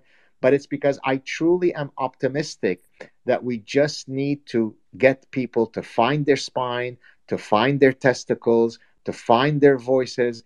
And then once they are encouraged to speak, then I'm not saying academia will be free of idea pathogens, but we will have seen our worst days. So to answer your question, and hopefully not too a long-winded way, I don't think you can bring down the entire edifice and start from scratch, or I don't think that's feasible. I think, yes, the cancer has spread very far, but I think with the right radiation therapy, we can bring it back. I'd like to be that optimistic. Well, thank you, God. With this motivation, I'm going to go and do some more honey badgering at my university. Thank you, great talking to you. Thank you very much. Take good care. Aristotle, bye-bye. Who's next? All right, Neelan is up next, and then John. Take it away. Hey, Gad. Thank you for the space. Appreciate it. I definitely 100% agree with everything you just said. And to the gentleman's point earlier from Florida Data Science Academy, ever since I left university back in 2009, I've basically moved myself into that podcast realm, into spaces where it's more of back and forth, whether you agree or not, trying to get like a better landscape of what's going on. end to that point where it's you get so focused in the minority screaming that you kind of lose sight. But not to change gears too much, to go back to your point about Twitter Space and your other platforms. Sure. Twitter Spaces, I've noticed a lot of people end up using their other platforms to kind of incorporate or schedule a space around whatever they're recording. So if it's YouTube or if it's Spotify or if they're streaming on something else like Rumble, they'll usually incorporate or set a different kind of schedule where they might take a 2-hour block and then take the last half an hour and just do the Twitter space, or they'll do it within the whole stream. So that's just a food for thought. But why? Why are they splitting it from one platform to the other? What's the benefit in doing that? So there's two different kind of techniques, I guess, I see people using in the sense of the production team. The people with a bigger production team, whether it's at home or whatever their office may be, it seems like they're able to either monetize better or they're looking at their statistics, whether they're using YouTube or Rumble. I'm not sure on what Rumble's API or their statistics will give back to you, but I know YouTube usually will give you the demographic. And if you're live streaming most of the time, you could probably end up getting a good grasp of your time zones. So you can kind of see if you're hitting the most of everybody's exposure when they're on their displays. Gotcha. So I work from home. I've been working from home since, I don't know, 15, almost 20 years now. So I'm on all day long, but I can tell you that out of my 12-hour workday, I'm probably only listening to about 4 hours because I just don't have the capacity or the bandwidth to keep going. So gotcha.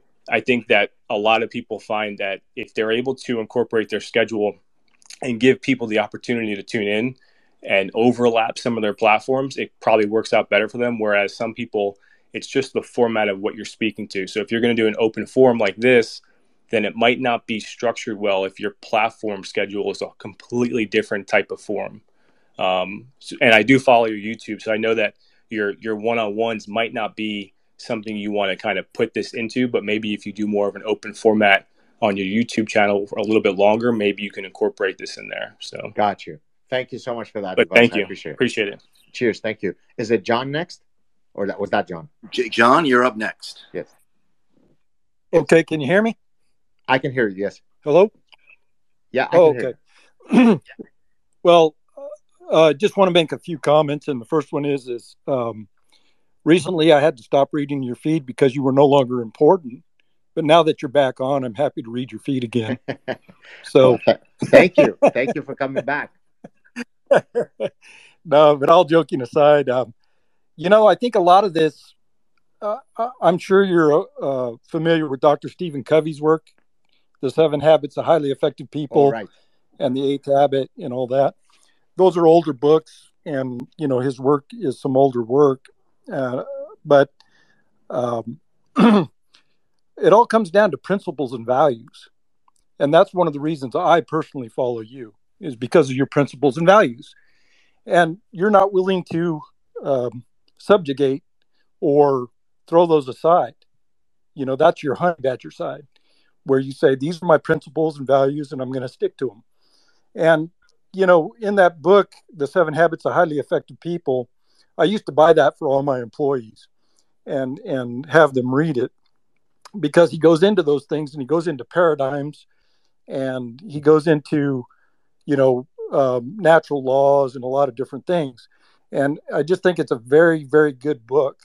And I also think recently I read your book, The Parasitic Mind, and I think it's an excellent book. And I will be, as a consumer, I will be buying more of your material. And I found you through Dr. Peterson, and I started watching you and listening to you, and that was one of the things that rung out to me right away, was that this is a guy that's not willing to, compromise his values and principles. And those are the kinds of people that I look for. Those are the kind of people that I follow, because that's important to me. And so when it comes down to, there was a lot of things in this discussion. One of them was Tucker Carlson. I think that became an issue with him, with Fox. I think they wanted him to compromise his principles and values, and he was not willing to do so. Exactly. And and so I think that probably caused, some consternation, maybe some contempt between him and the upper level managers or owners. And I think bottom line, that's probably what it's going to come down to, is that he was not willing to compromise his principles and values. And a couple other things came up. One was JFK Jr. Running as a Democrat for president. And, he recently made a comment where he had, I guess, according to the New York Times, he had made a statement saying that the COVID protocols were kind of had in line with Holocaust stuff. And I don't know the exact context of it all. And I didn't go read the New York Times article or whatever. But he had stated that he didn't say it, but he had later apologized for it. And to me, that struck me because he was compromising his principles and values. He said he admitted to it and apologized for it because he was trying to protect his family. But to me, that's a bad paradigm, because it's a flawed paradigm, because, you don't protect your family that way. You don't protect yourself that way. If you're going to protect your family, you have to protect yourself. And I'm retired now, but earlier, on in my career, or different fields of my career, I dealt with a lot of those issues where people wanted me to compromise my principles and values, and I just wouldn't do it. And there were times when I actually faced, the probability that I might be fired. But my viewpoint on it was always, that's fine. I can go find another job, but I can never, ever replace my principles and values. Right. And so I just wanted to bring that up in the conversation to you. Thank you. And then I have a question for you, if you don't mind. And as a, it's kind of a religious question, but it's also kind of a biological, perspective in your field. I'm curious, how do you see, and I'm not completely familiar with your, religious background or takes on religion or that kind of thing, but I'm kind of curious in your field, how do you see evolutionary biology, and how do you compare it with the religious, aspect of both, being Jewish and perhaps from a Christian, perspective? That's a question that needs about an hour, but okay, let me try to tackle that. First, I agree with you. Authenticity and sticking to your guns when it comes to your principles is the whole enchilada. That's why I'm very drawn to people like Tucker. That's why I love Megyn Kelly. Yes, they're honey badgers in terms of their personhoods, but they just don't care. They stick to their guns and they're inflappable that way. And I'm very, very drawn to that. Christopher Hitchens, of course, might be the granddaddy of that. I mean, so much so that even for someone like me who doesn't necessarily equivocate when it comes to different positions, I sometimes would wince when I would see him take certain positions, because I don't know if you guys remember, I think it appeared on Fox when Jerry Falwell had passed away, and he was just, I mean, the body, the dead body was still warm, and he was just blasting into him. And at the time, I remember I kind of winced, thinking, "Oh man, don't we at least owe the guy 24 hours of respect?" But then I thought of it. I said, you know what? This guy just does not equivocate. I mean that, and I think, as I've often said, all of the interesting people that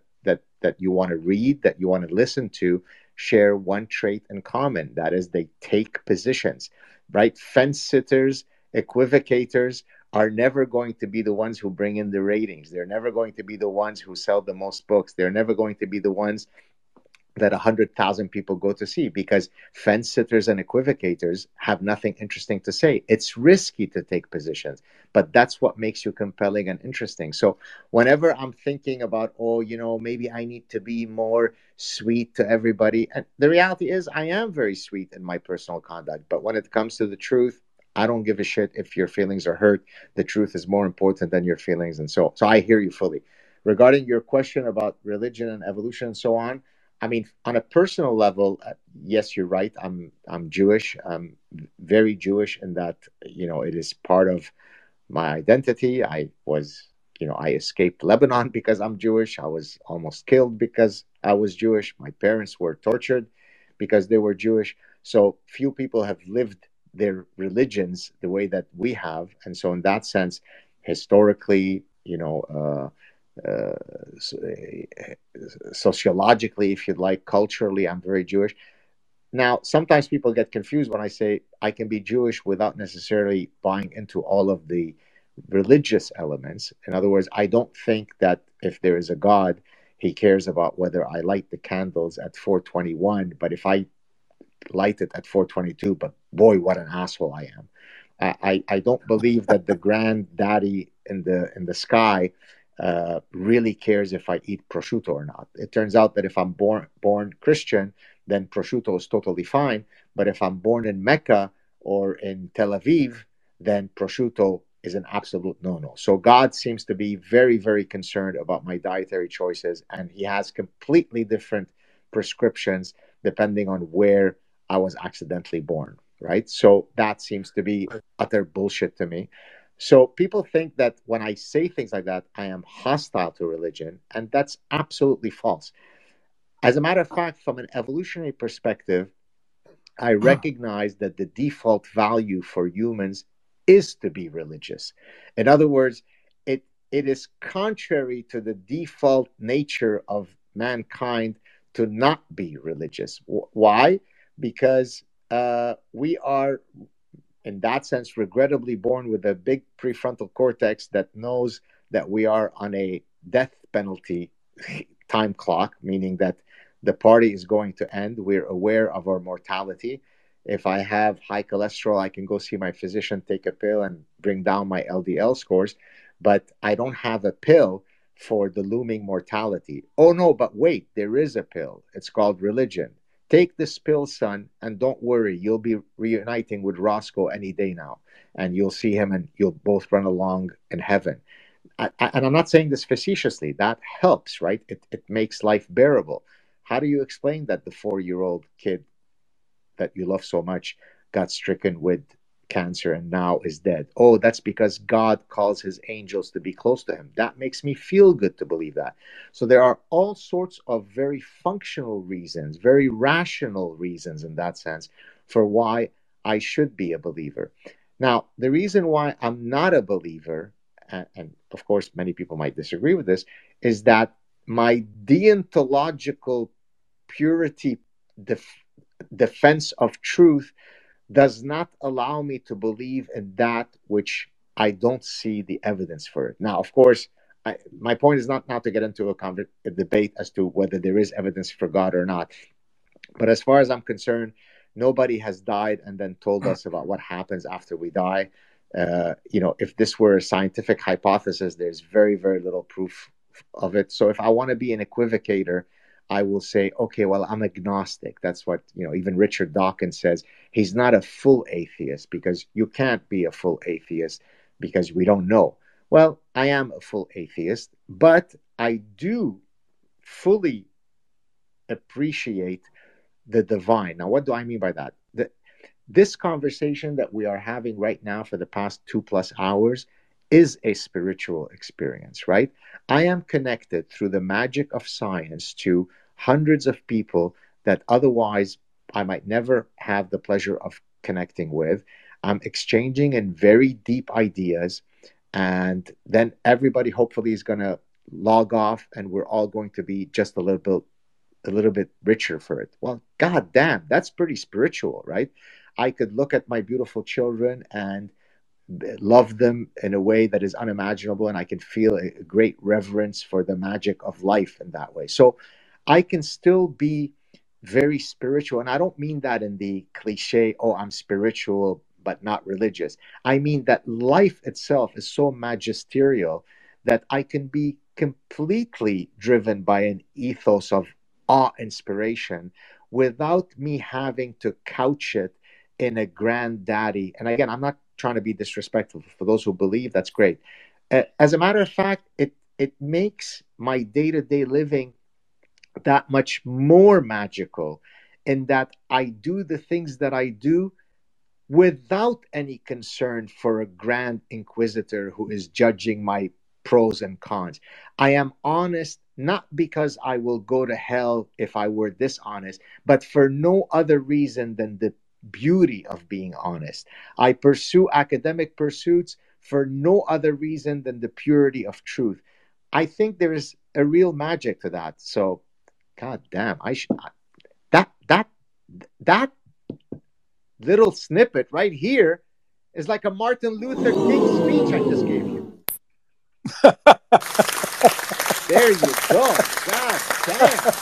I don't know where I came up with that. But no, but in all seriousness, I think that one can totally be wedded to their religion as a historical construct, as a continuity of a culture, of a people's.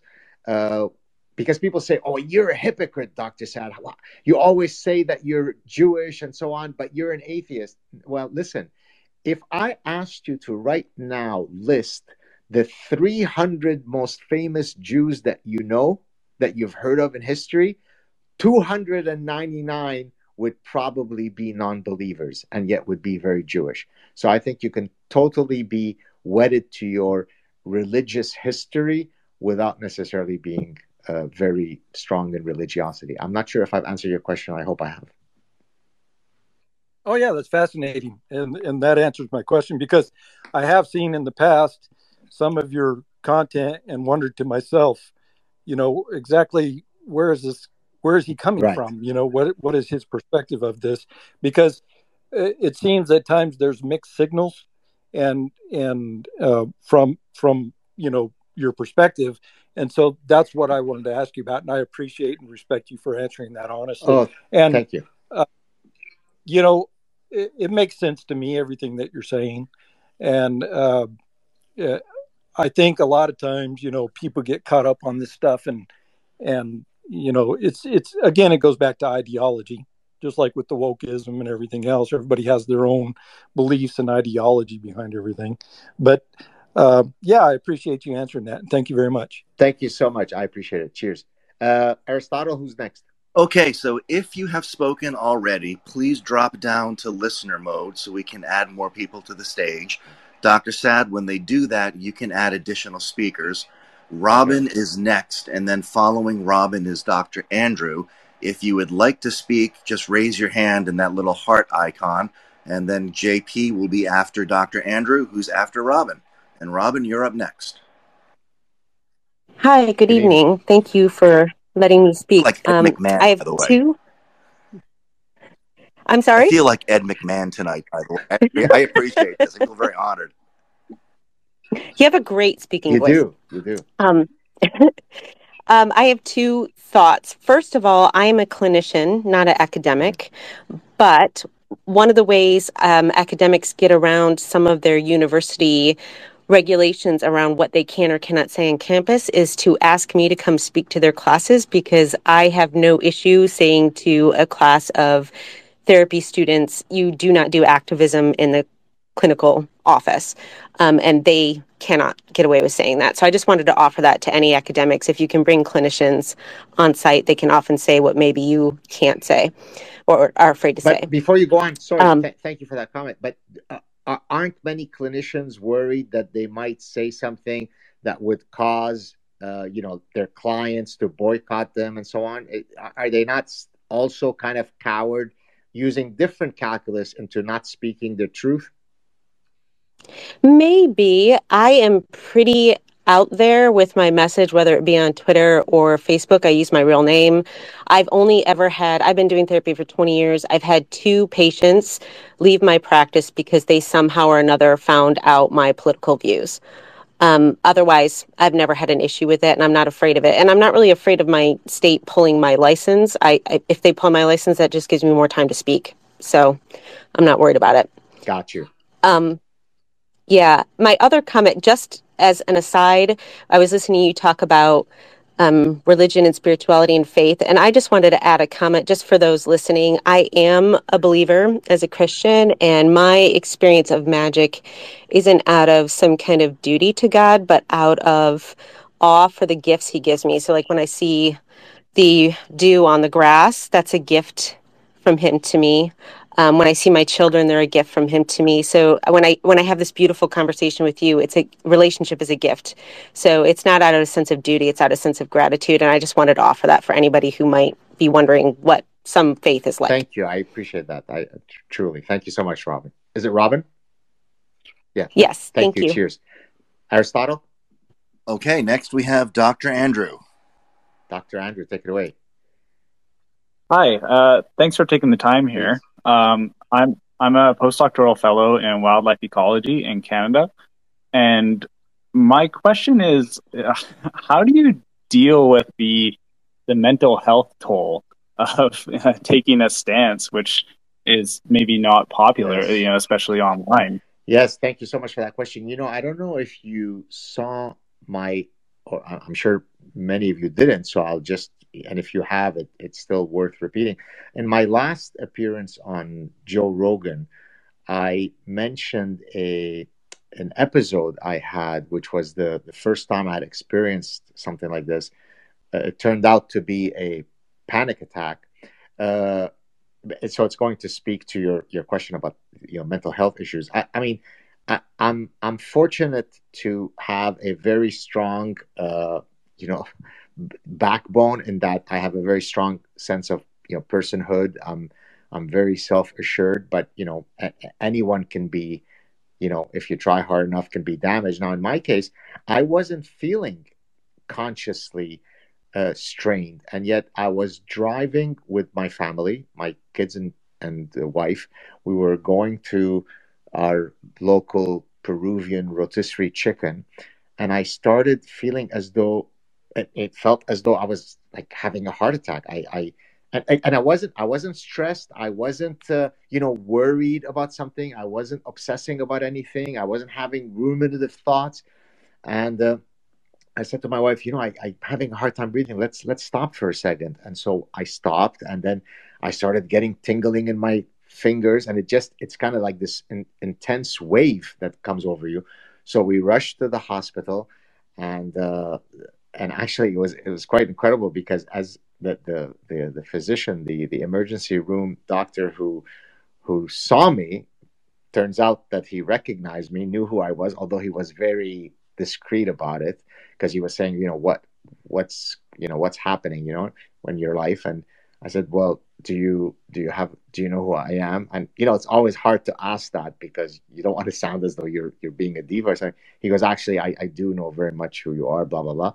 And so to your question, whether consciously or not, it catches up to you. And actually, when I was thinking about whether I wanted to share that story on Joe Rogan, maybe I should say I was ashamed that I was thinking about, well, if I say it, would that, make me appear as though I'm less, of a honey badger? And then I said, fuck that. I mean, that would make me inauthentic. If I modulated how I was feeling, a truthful thing that happened to me, that maybe if I share it, it might help others, and I don't do it, then how can I be talking about truth and authenticity? And actually, that's exactly the reason why I said, no, I actually have to go on Joe Rogan and exactly tell that story.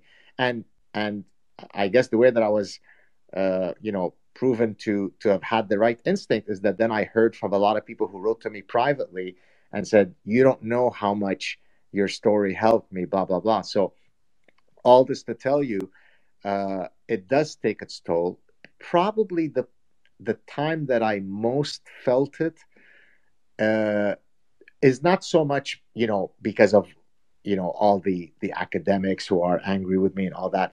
The place that I felt it the most was when I was receiving an inordinate amount of death threats that had started around, I think it was in fall of 2017, which led to me having to have a security protocol when I walked into the university. the university then came with me to the Montreal police, not the campus police, the full Montreal police. And, we had to file a report, and there was, all kinds of stuff.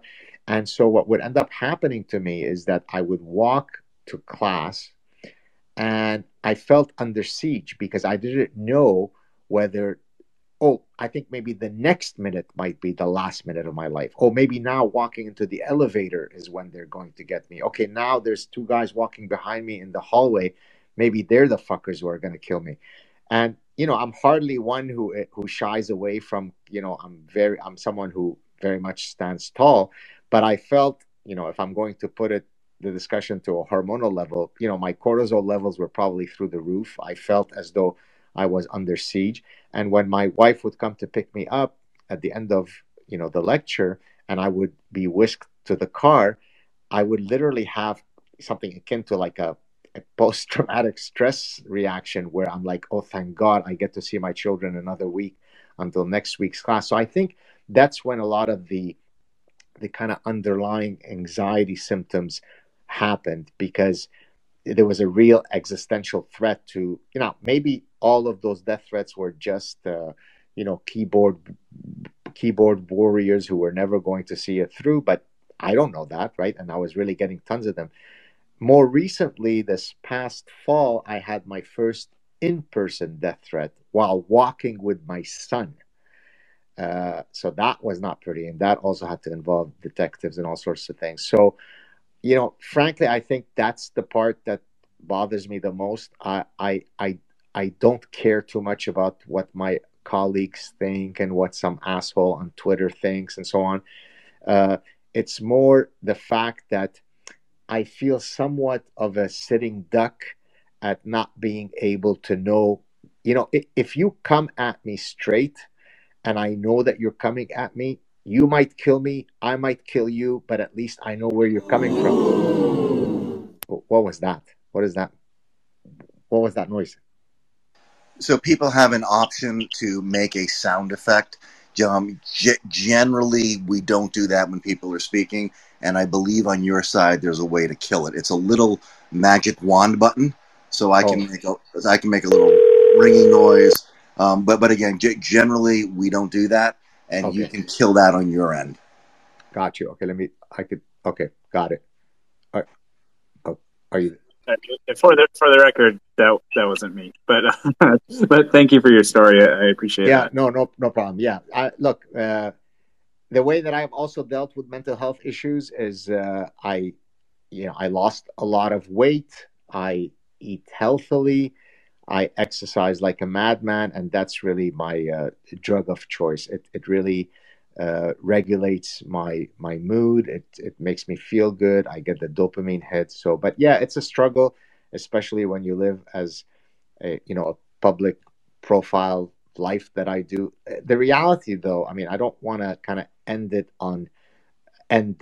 answer to this question on a bad note, in that I'm amazed and truly flattered and blessed and filled with gratitude at the number of people. I mean, if you would have told me 20 years ago when I was a young professor that 20 years later, I'd walk down in any place. I could be walking on a beach in the Bahamas, in a semi-deserted beach, and someone will come up to me.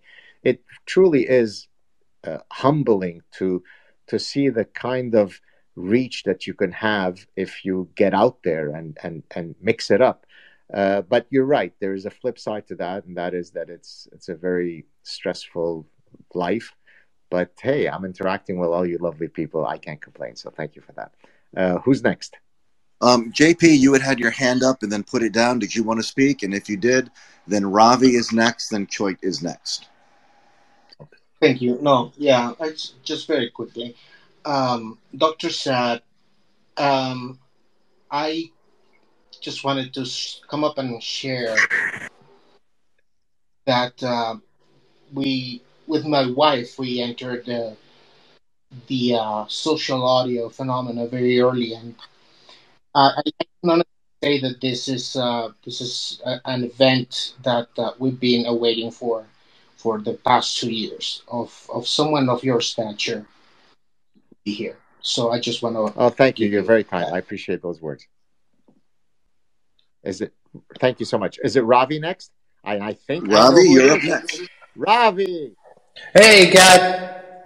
My friend, it's always a privilege to hear you. The mental horsepower on this call with everybody, including you, is pretty amazing. So, feel privileged to be here. I had a question for you, but let me give you just a little bit of context for it. I got married last September to my wife is an Irish immigrant. So she, I'm like a tall Indian boy from Missouri, and she's like a pale redhead with freckles. It's amazing how we found each other. Anyway, but the thing is, and she's an Irish woman, so her tachometer idles it annoyed. But in any case, it's funny. The immigrants have a very interesting view of the United States, and a very different one. I think a very positive one. And for my birthday last month, what we did was we went for our first trip to Washington, D.C., which for her was, I'd been there 1,000 times, but for any of you on the call or listening, if you've never been, you just have to go. And when we went, obviously we went to the National Archives and saw the Constitution and saw the memorials. And it was amazing to see her reaction to this country in terms of its founding. And we were looking at these documents, and we got kind of emotional at the Thomas Jefferson Memorial. And you see these people, and you look at how their thought process and the statesmen that they were. Meaning, they were you look at Benjamin Franklin. He's the polymath, right? They're all polymaths. They're engineers. They're scientists. They're philosophers. They're great writers. They're great at civics. Where has that gone? How do you feel like that? That's not emphasized in our culture anymore, and why is and I feel like if we lost that, is that part of the reason why we're not is that something we need to improve? I mean, I just think about that, and I'm like, I strive to be that way. The operational word being strive, but is that how come those people were so clear thinking? How come they didn't seem to succumb to the same idea parasites that you described in the book? What was special about that period of that time, I guess? How do we recapture that? Phenomenal question, right? And great to see you here. So in a sense, it's as if I had, paid you money to set up this question, which of course I haven't, because in my forthcoming book, I have a chapter on variety seeking. It's a book about it's a mixture of my personal anecdotes of why I am happy in the way that I am, and coupled with, of course, ancient wisdoms on this issue and the latest science, right? So it's a melange of God stories and ancient wisdoms, Epictetus, here comes Seneca, here comes Aristotle, coupled with the latest neuroscience and behavioral science and so on. And in chapter 5, the variety seeking chapter, I talk about, of course, you all know the maxim, variety is the spice of life, at least in some occasions. I talk about sexual variety seeking, I talk about food variety seeking, and I talk, to your question, Ravi, about intellectual variety seeking. And so academia, at least, is structured, the reward mechanisms are structured that you should be a deep specialist, right? And so it is frowned upon for an academic to be a polymath. You should publish the next 40 papers in the exact same area with plus epsilon incremental, and that's how you build a respectable line of research. And of course, there is great value in having specialists, but some of the biggest thinkers, to your point, Ravi, some of the biggest breakthroughs in science happen at the intersection of disciplines, right? Mapping of the human genomes could not have come from one discipline. And so, and by the way, I often play the game of, if you could invite 10 people to your, historical dinner, who would those 10 people be? And on the top of my list is Leonardo da Vinci, precisely because, he literally is the Renaissance man. He's the ultimate polymath. So I think, to your question, Ravi, academia does not promote broad thinking. And one of the reasons I think I've been able to find the voice that I have amongst the public is precisely because I am interdisciplinarian in every meaningful way, right? So I'm happy to publish papers in medicine, as I have. I mean, what does a professor at a business school, what is he doing publishing papers on Munchausen syndrome by proxy, or on the evolutionary roots of suicide, or on the evolutionary roots of sex differences and OCD symptomatology? And yet, I don't give a shit. I found those problems compelling. I thought I had something that would be interesting to say in those areas. And notwithstanding that many of the gatekeepers in my field said, please don't publish in these journals because that's not what we expect of you, I said, yeah, well, I don't give a shit. Now, that did affect me in that the gatekeepers in academia were precisely the ones who looked at my CV and said, wow, you're very productive, but you seem to be scattered all over the place. And my answer was, I would think that that's something that you would find laudable.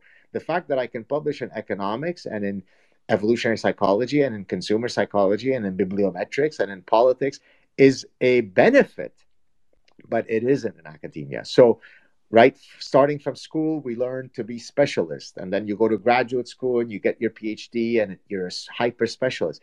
There's a great book by, I think his name, I cite him in my forthcoming book. I think his name is David Epstein, or I can't remember his name. The book is about, it's titled Range. It's specifically on the tension between the specialists and the generalists. There is a time for you to be a specialist, but there's also an important time for you to be a synthetic, broad thinker who, in my case, seeks consilience. Consilience is the fancy term for unity of knowledge, trying to unify many disparate areas of knowledge. And I think, I mean, many people don't know this, but Ravi and I have had a chance to communicate, in other contexts. And one of the reasons that I think perhaps drew you to contact me, and then why I was also interested in your project, is because I'm not bound by disciplinary things. If someone pitches something that intrigues me, I just go for it. Which, by the way, leads me to another chapter in my book, which is live life, life as a playground, right? The idea is that even when we pursue the most serious of things like science, what is science other than the ultimate form of play? It's the highest form of intellectual play, right? I mean, what does a scientist do? He or she is solving a puzzle. Instead of solving a 1,000 piece puzzle that you buy at Walmart, you're trying to see which of these 1,000 variables actually link up to each other in a meaningful way so that I can build some correlational structure or some causal structure. So all of science is play. And so to your point, I think I exactly address the kinds of issues that you are addressing. And if you forgive the shameless plug, and if I can please ask you, I didn't ask for tips for this 3-hour chat. I didn't ask for money, but if I can get you to commit, for many of you, to go and pre-order a copy of my book, The Sad Truth About Happiness, it would really matter. Not so much because the buying of one book is going to get me much money. It's probably going to get me $2. But if enough people pre-order the book, here's what happens.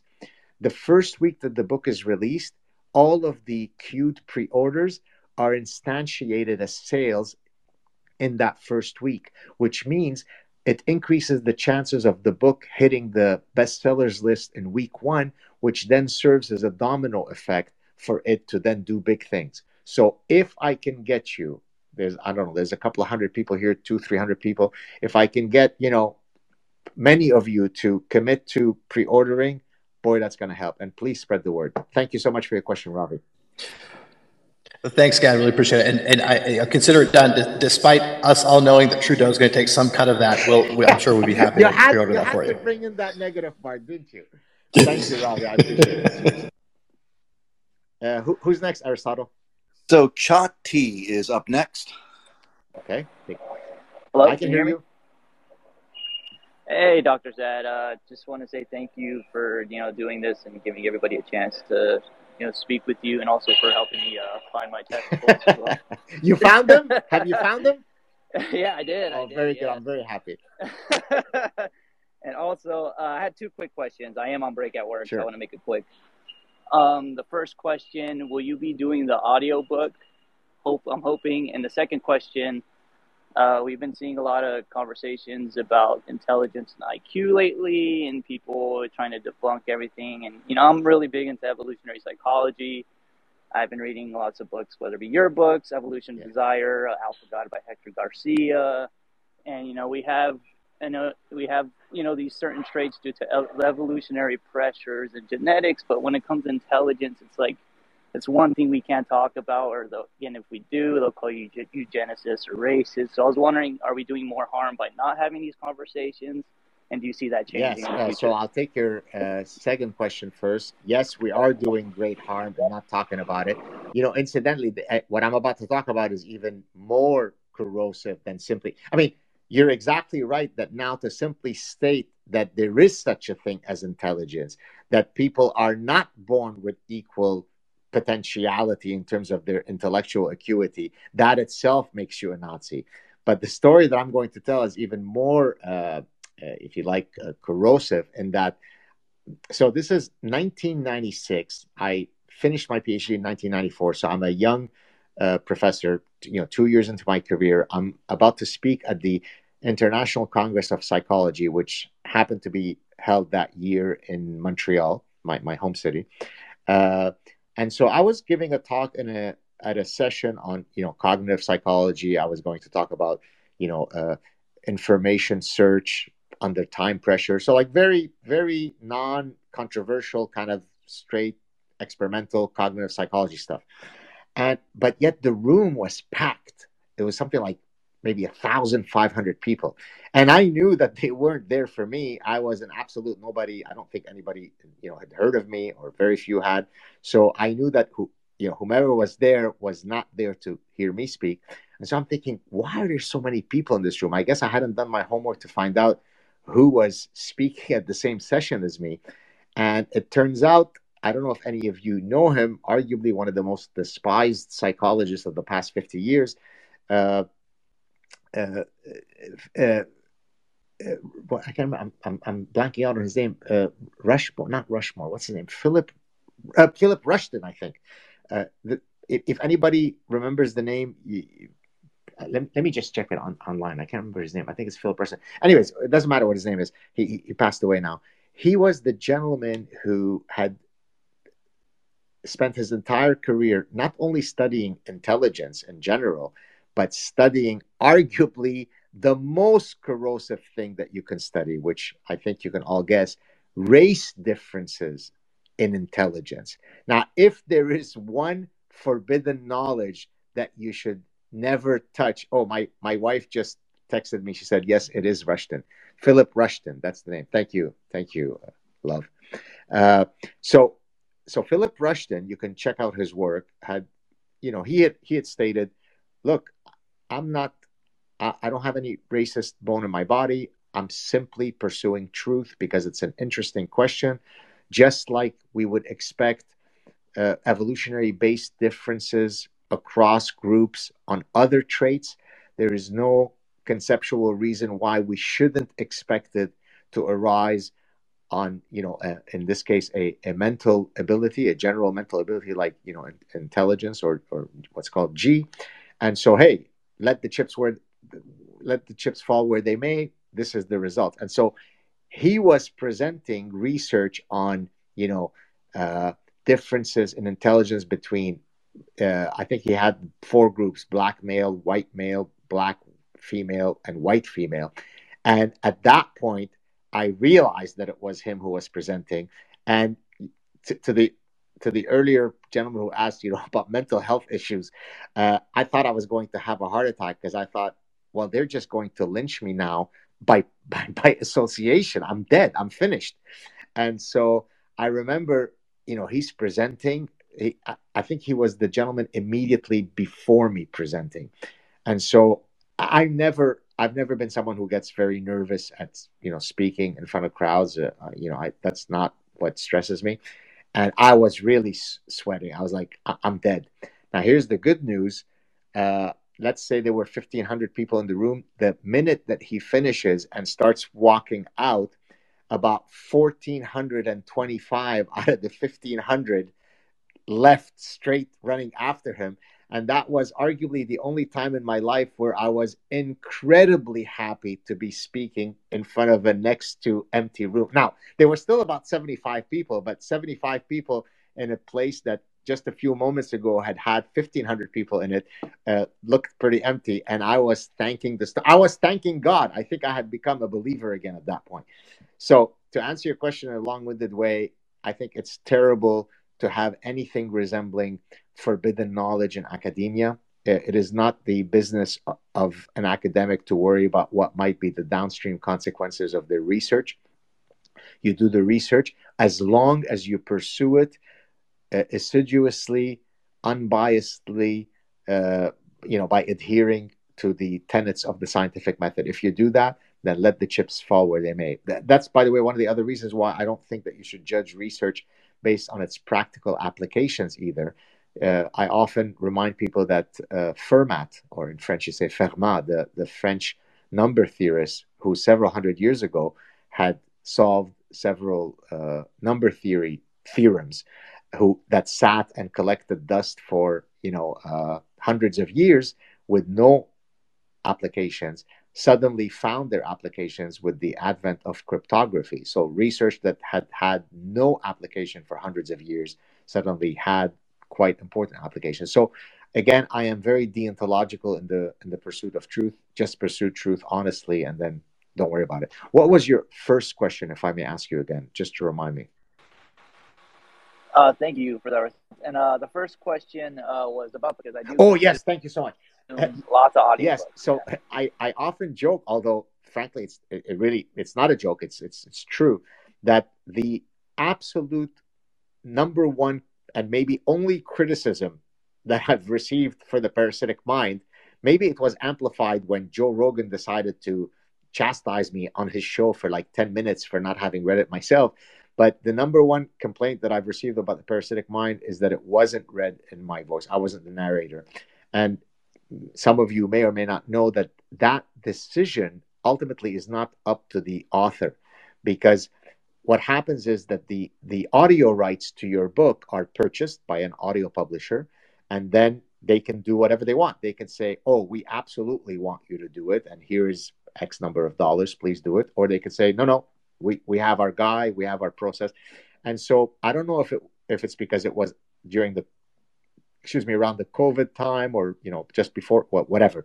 But I had said I'm happy to do it, but I had offered whatever the price would be, because it takes about a week of full-time reading to get through a book, roughly. I mean, like let's say Monday to Friday, full days to read a whole book, to produce a whole book audio. And so they had insisted, no, we've got a guy, it's great, and so on. So as much as I might insist, and I really truly do understand that people have they know my voice, they listen to me, so they'd like to hear it in my voice. Especially these are in many cases personal stories, at least in the Parasitic Mind, of my childhood and so on. And in this forthcoming book, there are tons of personal stories that I share.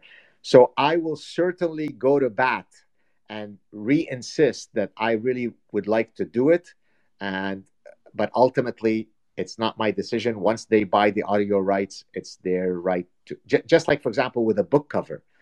Now, by courtesy, a publisher is not going to say, this is the book cover and there's nothing you can do about it. They're going to consult with you, but ultimately the final decision is theirs to have. And so, to answer your question in a long-winded way, I will absolutely try my best to read it. If I don't, it won't be because I didn't try. Thank you so much for your two questions. Thank you, Dr. Saad. I'll make sure to start a petition after this. And please do, and tag my audio publisher. I think it's the same audio publisher as the Parasitic Mind. So just say, we want the sexy baritone Lebanese Barry White voice of Dr. Saad, and hopefully they'll be swayed. That'll be right at the top. Thank you, Doctor. Thank you, sir. It. Cheers. Have you a beautiful too. Night. Who's next, Aristotle? All right, Dr. Saad. So a couple of house cleaning. If we could have some speakers drop down to listener mode, you can pull some additional people to the stage. And if they could raise their hand, we could have additional speakers. And then as you've been speaking up in the nest, I've been putting up the books or authors that you've linked to or that you've spoken to. So the links are there. So Are the you link. are you an angel? Are you sent from the heavens? Are you God? What have I done to deserve Aristotle coming and helping me in this way? Thank you, sir. I am blessed. So here's what you did to deserve my help. I at one point during the pandemic got to 250 pounds, was drinking way too much alcohol and eating far too much food.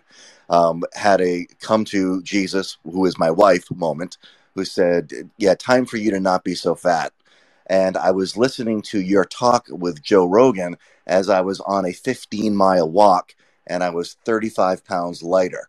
And the first 45 minutes of your discussion with Joe Rogan was the exact journey that I had gone on. Oh my God. And I became a tremendous fan of yours after that. Oh, to the point of spirituality, you gave me goosebumps. That's what spirituality is, guys. My God, what a beautiful moment. Thank you. So I'm honored that I was able to, offer you some, positive influence, and I'm thankful to hear that you've lost. So where are you at now? You were at 250. What are you at now? I'm hovering around 205. I'd like to get to 185. Got some work to do. I've gone whole food, plant based with some animal protein. Pretty much following the blue zones. I'm on a lot of the nutrition spaces, and my biggest pet peeve is everybody wants to say they have the answer. And the reality is there is no answer. Exactly. We only have long-term epidemiological studies on populations that don't smoke, drink lightly, participate in moderate daily activity, have strong social connections, and eat a primarily whole food plant-based diet. There are some variations within that, but those are the populations that live the longest. You can tell me all you want about your carnivore diet and the Hutsi running around Africa eating nothing but gazelles and honey, but there are no long-term studies that should demonstrate that that's true. Show me it's true, and we can have a discussion, but the only long-term studies are on populations that meet those 6 criteria. There's no magic pill. There's no magic diet. You have to get out on the pavement. You have to work out every day. You have to, again, whole food, plant-based. Does not mean you can't enjoy salmon. Doesn't mean you're never going to have a steak. So I have the same discussion with the vegans as well. There is no population that has been 100% vegan. It doesn't exist. There is no anthropological data for that. So we have to take the best evidence we have, which in my readings are the blue zones, and take that, and I'm going to use that as the blueprint to live. Everything else is very interesting. I'd love to read about rampamycin. I love reading about metformin, which now they're kind of pulling away from. Hasn't really shown to have the effects that they want. So I'm trying to find reading the Peter Attia book now, and I love his discussion of evidence informed, and he's very open to be able to say, I don't know. Now, one day maybe we can have a longer discussion because I'm an agnostic, and you may call me a fence sitter, but I'm very comfortable with being able to say, I don't know. Right. I don't need to attribute anything to the magic man in the sky. I can say, I don't know, and maybe I'll never know. Maybe I will know. But I don't have to attribute things to, as you know, the man in the robe, the flying spaghetti monster, however you want to describe it. So I'm very comfortable in my agnosticism. Boy, you are living up to that avatar or bio picture that you have. Well, it's funny because I work for a decent sized corporation, and I have some fairly strong political views, and I joined Twitter to be able to engage in robust discussion, but that will be very frowned upon at work. So I have to stay anonymous, unfortunately. But hopefully nobody will recognize your voice. Well, hopefully. I've been told I've got a fairly distinctive voice, so there you go. If they do, too bad. Well, thank you so much. All right, do we have any other speakers that would wish to come up next? No. Okay. How about request? Should I bring in anybody else? Oh, yes. If there are other people that are waiting on the speaker list, you can bring them up, and then we can see what they have to say. Okay.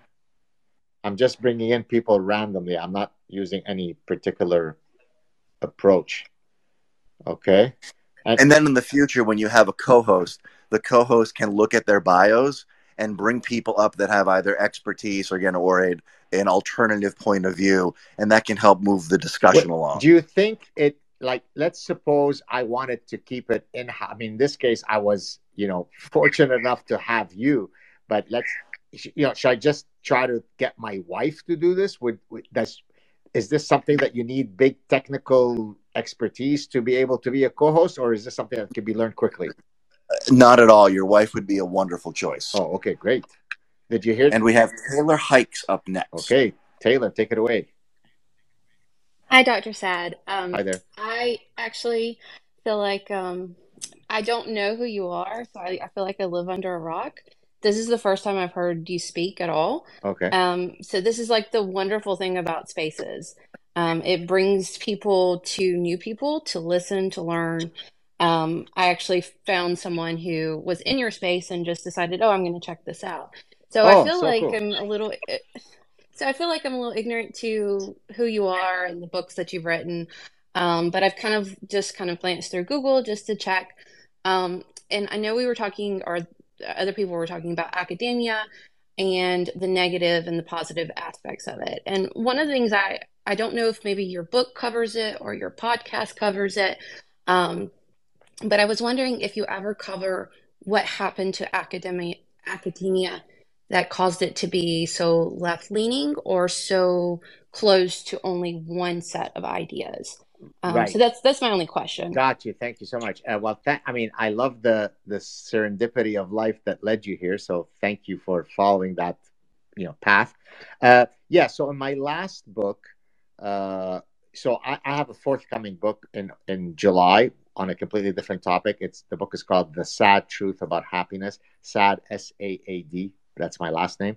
So that's a different book. But my last book, called The Parasitic Mind, How Infectious Ideas Are Killing Common Sense, exactly addresses the question that you posed, which is what are these parasitic ideas, or what I also call idea pathogens?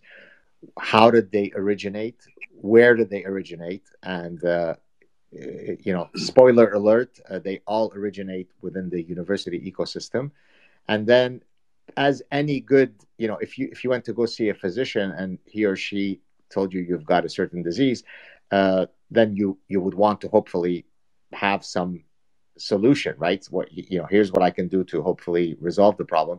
And so toward the end of the book, I offer what I call a mind vaccine, an inoculation against these idea pathogens. So I hope that you'll check out the book. I won't repeat all the stuff here just because many people might be already familiar with it. But yes, please, if this is something that interests you, I think you'll really enjoy my last book. I hope you check it out. I did add it to my to-read list, and it looks like there's a couple other books, and I'll also add the new book that you're about to release as well. Oh, thank you. Because it sounds like I would be highly interested. Yes, thank you. Oh, thank you so much. Cheers, Taylor. Thank you. Who's next, Aristotle? Hi, God. Thank you very much. This is Indy.ai, a business scientist working on AI, blockchain, using a lot of behavioral methods, vocal speaking. And we created a wonderful meme calendar where people can impersonate or describe their memories with favorite people on dedicated digital meme boards eternally onto the digital space. So this is one of those particular products we worked on AI, which actually strengthens the relations, bonds between people, families, countries, religions, ethics, whatnot. So I'm very glad to be in this space, and I was just passing through, and very glad to be into this space. Great to meet you. Thank you. I appreciate that. Cheers. Aristotle. All right, we have no hands up, and it looks like we do need some people to drop down into listener mode so that you can bring additional speakers up. So if you've had a chance to speak, please drop down to listener mode. By the way, we have now just entered Joe Rogan duration, because I think we just finished 3 hours. That is some impressive. I mean, you guys are some interesting folks for us to go for 3 hours. You're the best. Okay, so let me go to the request. So I am now trying to choose new people. Is that right, Aristotle? Yes, you're going to bring up some new speakers, and then when they become a speaker, they need to raise their hand, and then we'll take them in order. Okay, let me just do some people here. Now, I'm just going from top down. Is that a bad thing in that I'm being unfair to someone, or does it matter? Is there any rhyme or reason to how they're being listed on my request list? I believe that they're coming in temporal order.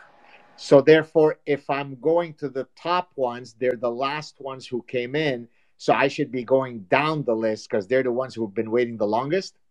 I believe so. Okay. I can't be 100% sure on that. Okay, let me try that then. And then John, we're going to give him just a minute to pull some speakers up. Then we'll go to you. Okay. John Doe. Okay. How many more people do I have that I can bring in, Aristotle? I believe your speaker is full. We need another couple of people to drop down. Okay. If you've already spoken, so JP, you've spoken. Zag has spoken. Chad, if you could drop to listener mode, we can bring some additional speakers up. Okay. All right. Okay, so John Doe, take it away. Hey, John. Are you there, John? John, you need to unmute your mic. Okay, we'll go to Lily and then come back to John. Okay, Lily, take it away. Hi, Dr. Saad. Hi there. I am a Canadian as well, and I've read The Parasitic Mind. Okay, great. And I really enjoyed it. So when I saw you on the space, I wanted to jump on and say thank you. Oh, thank you so much. And I had a question. I'm curious about where you think. Do you think it's just happenstance that these mind pathogens kind of come up, or do you think it's by design? Do you think that someone or something is kind of creating these pathogens to kind great question. And can you tell me kind of like who, why, where? So the human capacity to be parasitized by idea pathogens is not a contemporary malady, right? So it's not as though, humans for the past 30 or 40 years have been afflicted with a lack of, defenses against stupidity and, infectious ideas. What makes the current time period unique are the specific idea pathogens that have parasitized us now, right? So it's not that in the past I can't point to countless other contexts where people have done insanely, idiotic things or believed idiotic things. What makes the current reality unique? Well, number one is that all of the idea pathogens that I cover in the parasitic mind stem from the university ecosystem. In the past, you might have had religious beliefs that are insane, whereas now it really is that all of these bad ideas were spawned on university campuses. And to your question about, is there sort of some grand design, or, you didn't say the word conspiracy, but no, there isn't sort of a grand designer of having released all these ideas. So I do think, to the word you use is happenstance. I think that if you look at the different idea pathogens, each of them happened at different time periods. So, for example, cultural relativism, the idea that, who are we to judge other cultures? There are no human universals. Each culture has to be judged on its own, in its own idiosyncratic context and so on. That originated with the cultural anthropologist Franz Boas close to 100 years ago, and then his graduate students took that mantle, including, some of you may have heard of her, Margaret Mead, who argued in a profoundly idiotic way that even something as apparently innate as sex differences in mating behaviors, that itself is not a human universal, because apparently she had discovered a culture where, the men were all tepid about sex. No, I don't want to have sex. I want to be chaste. I'm speaking now as the man, whereas the women were super aggressive and wanted to have sex. Well, it turns out that culture does not exist. It was in part her kind of doctoring bullshit, and part the native population that she was studying that was, putting her on. And there's actually a great book called The Faithful Hoaxing of Margaret Mead, which I highly recommend you guys read, that talks about this. So cultural relativism, with all of the downstream effects of, holding on to that position, as I said, that was spawned 100 years ago. Postmodernism, Michel Foucault, Jacques Lacan, Jacques Derrida, that happened, 40, 45, 50 years ago. Militant feminism, we had second wave feminism, 70s, and then, so on. So no, I don't think that there was a grand designer that engaged in the machinations to release all of these idea pathogens. But I do think that they came to their apex at around the same time, so that the edifices of reason could no longer withstand the tsunami of bullshit that was being promulgated, right? So if we only had cultural relativism, okay, the edifice still stands. If we had only militant feminism that says that there are no evolved sex differences, okay, maybe we can deal with that. But you put the whole cocktail of bullshit together, and then you start having the lunacy that we have today. I hope that I've answered your question. Yeah, I have further questions, but I see other hands, so maybe I'll just wait around. So much, Cheers. All right, looks like we have John Doe back, okay, and then Shukri, and then James. Okay, take it away, John.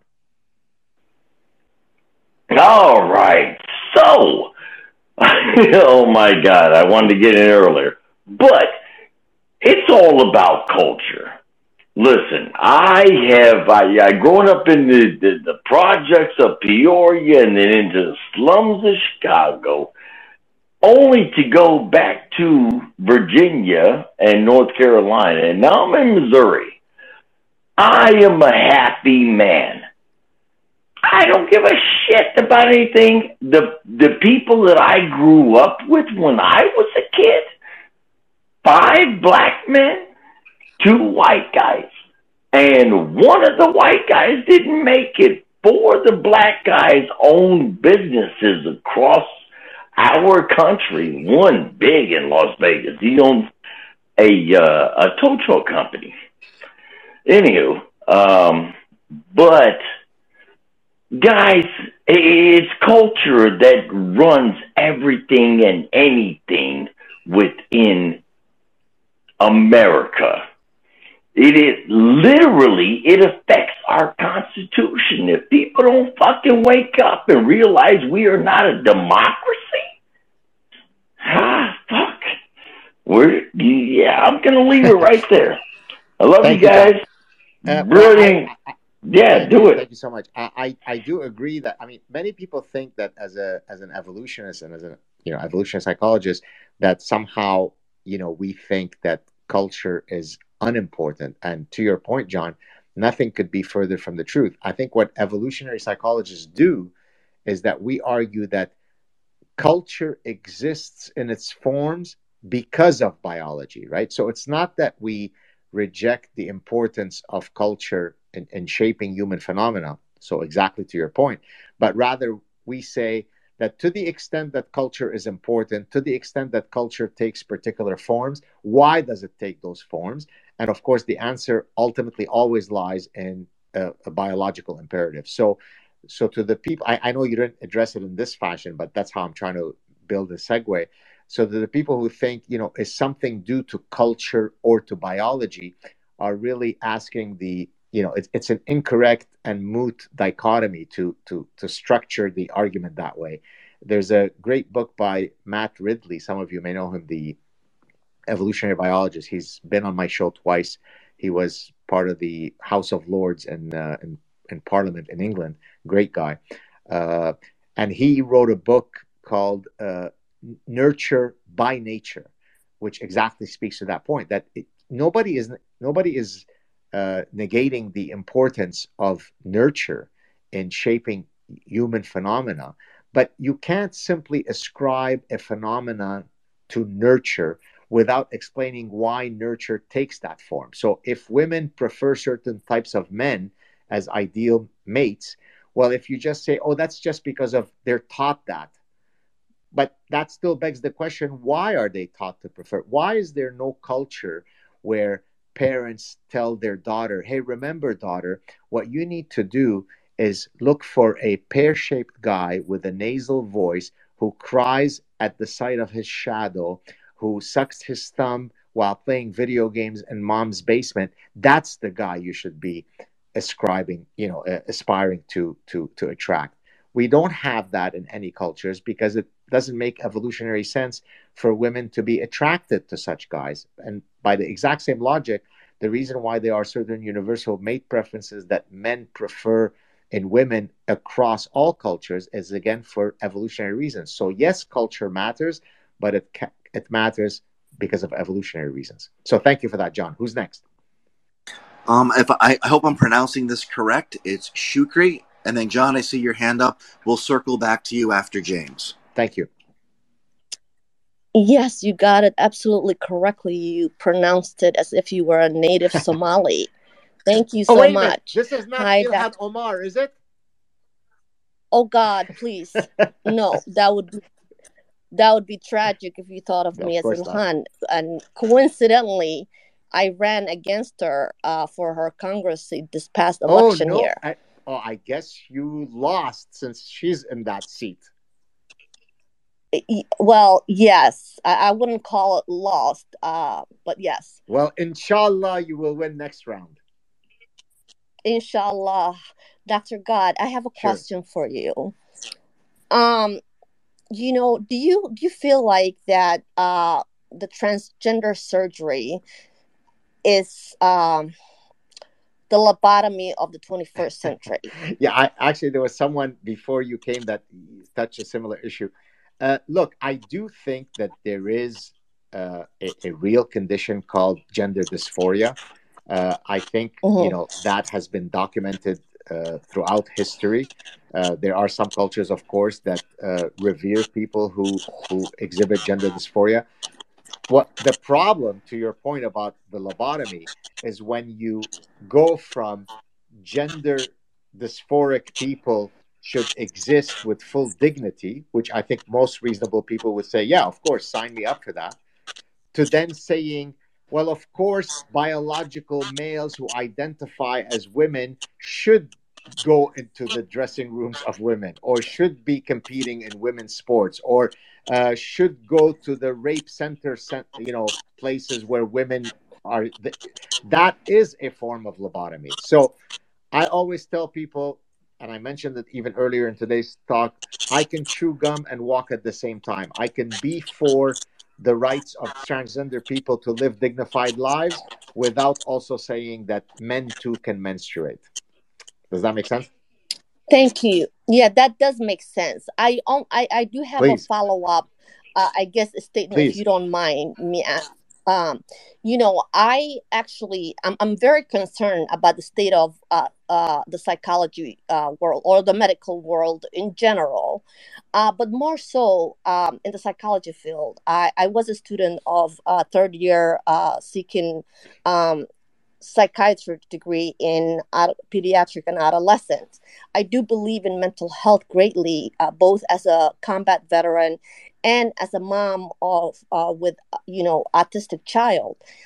Recently, after when COVID happened, his therapy was disrupted because of the lockdowns. So now I decided to restart an in-person visitation.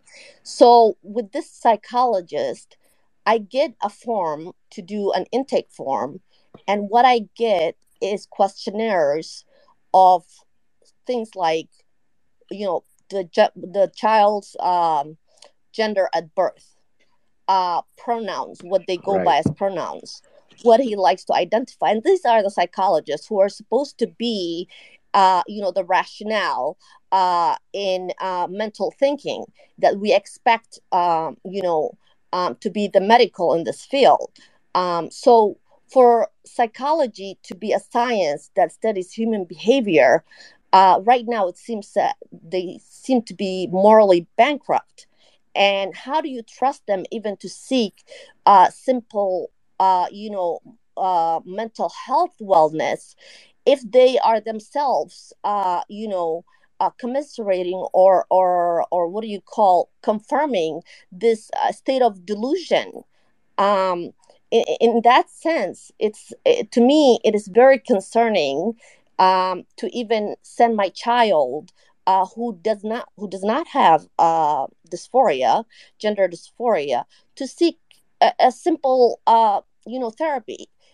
For me, it is important that my children seek some sort of therapy because I come from my children are of divorced background, family background, and I do believe what child's upbringing is like, or especially when they come from a two separate household setting, or for lack of better word, a broken family. I believe that it does contribute to their later life as they get older. So for me, even as young as my children are 9 years old, 7 years old, 6 years old, I did start early on, after the family separation happened, even with play therapy, to give them a safe space to address whatever they're feeling.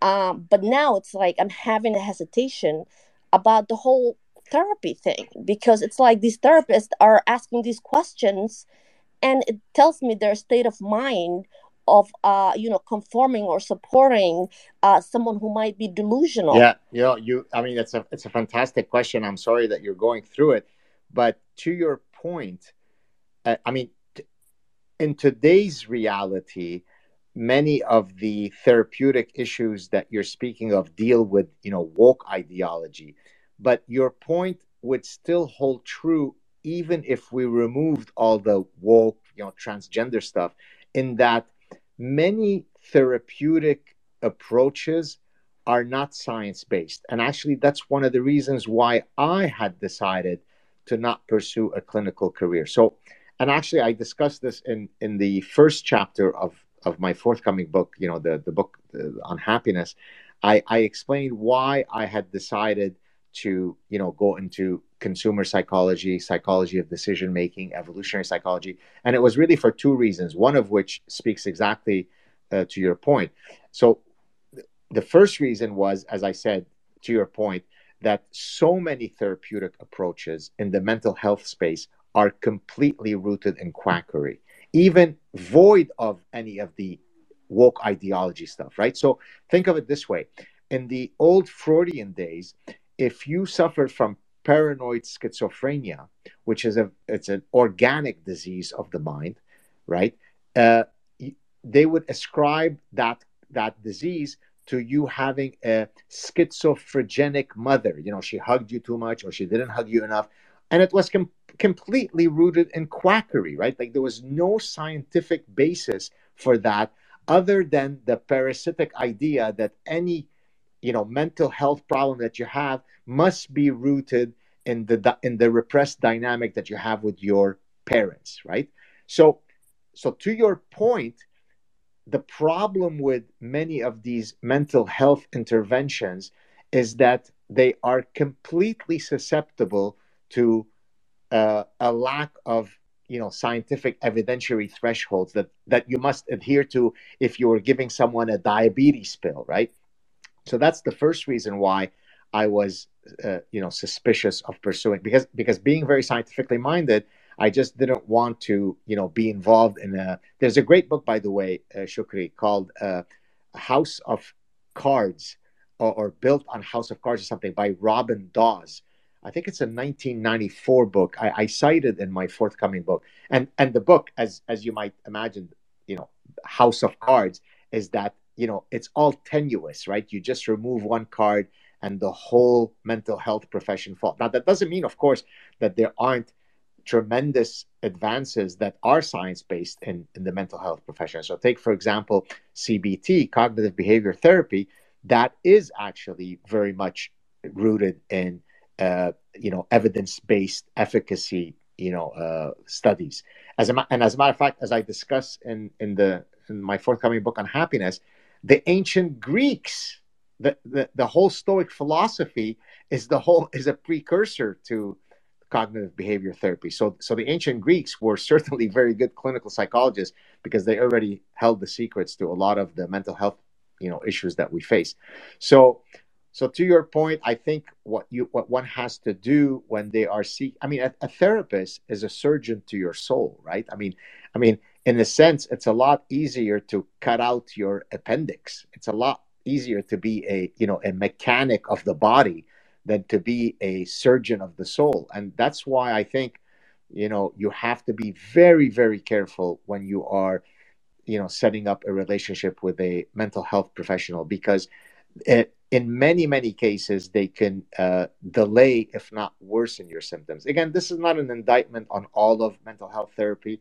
Of course, there are very, very, valuable interventions that one can experience. But by the way, and I think I might have discussed this the first time that Jordan Peterson and I had a chat on my show.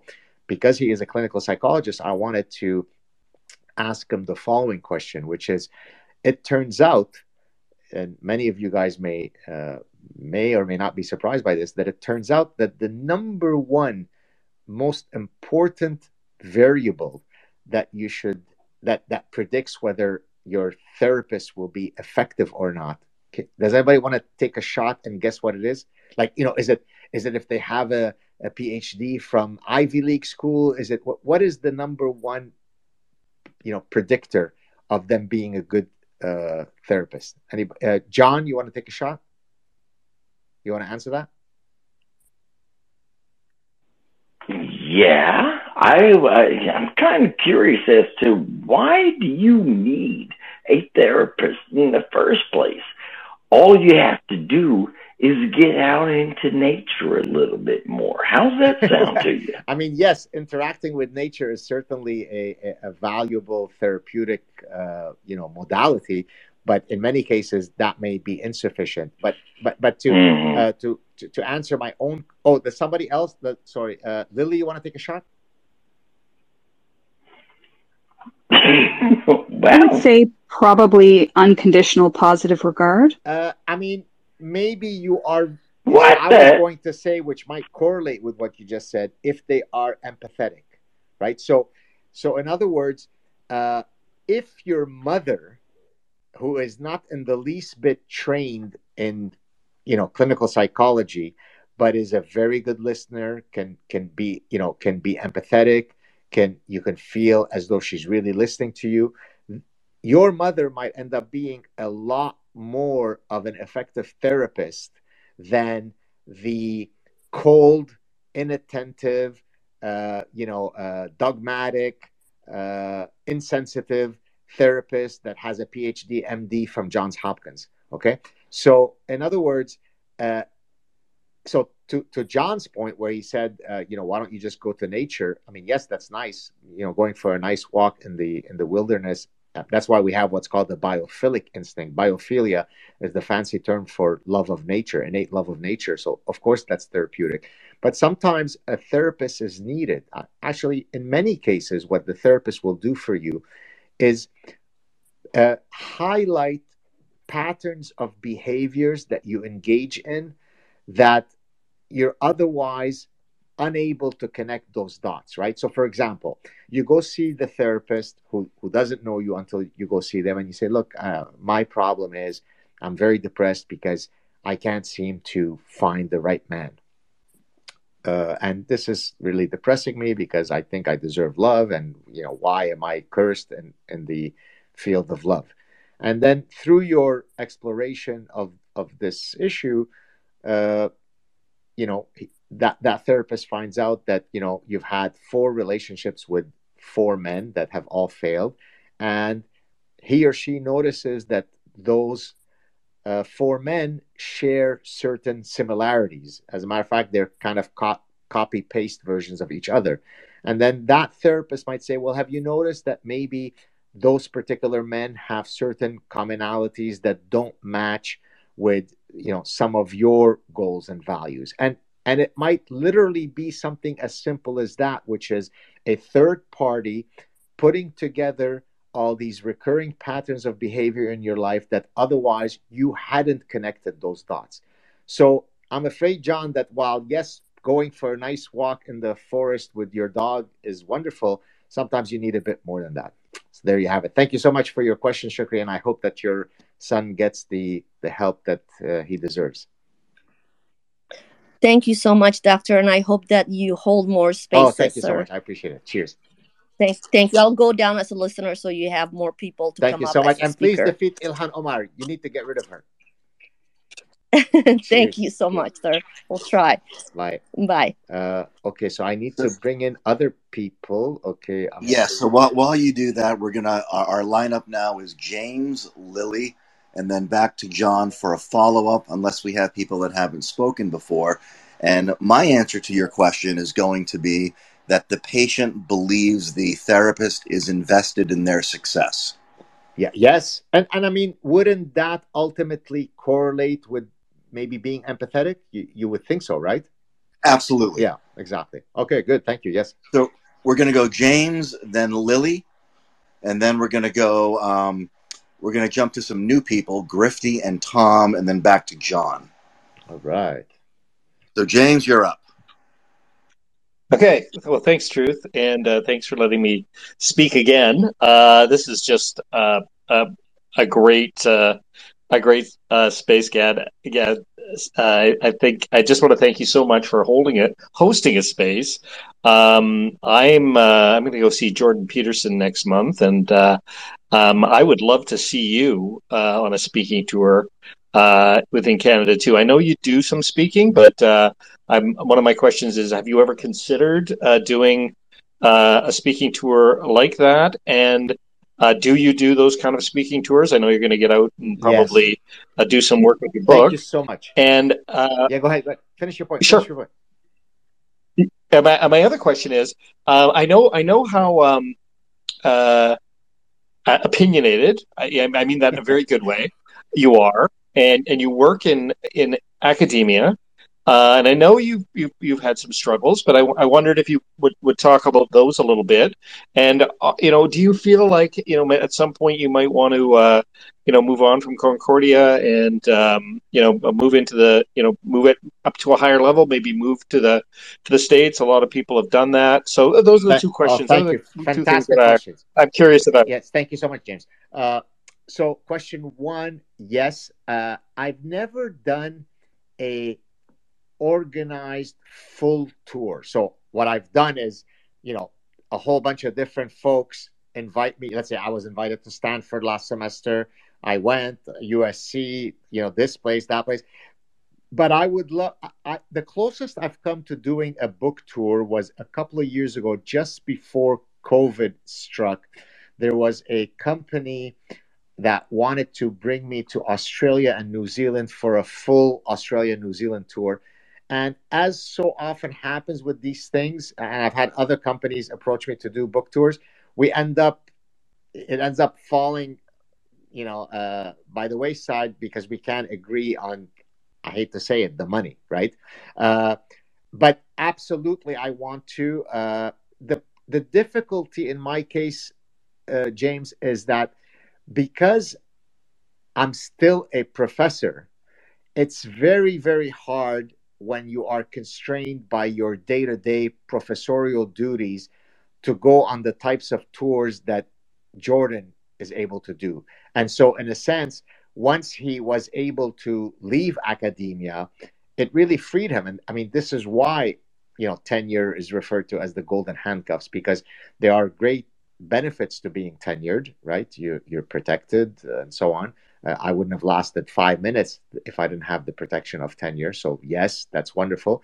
But also what tenure does is it bogs you down for all sorts of reasons. And so, yes, I would love to. And, if I addressed this earlier in the conversation when I was talking about, would I ever think about leaving academia?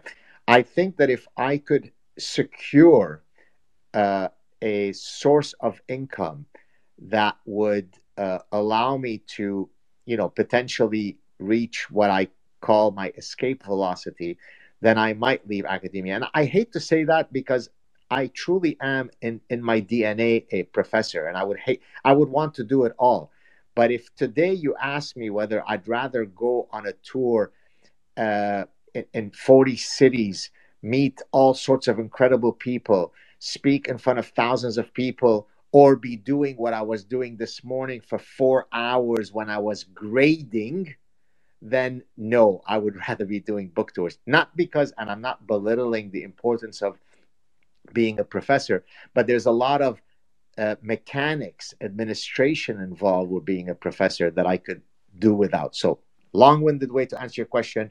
Yes, I would love nothing more than to go on a book tour.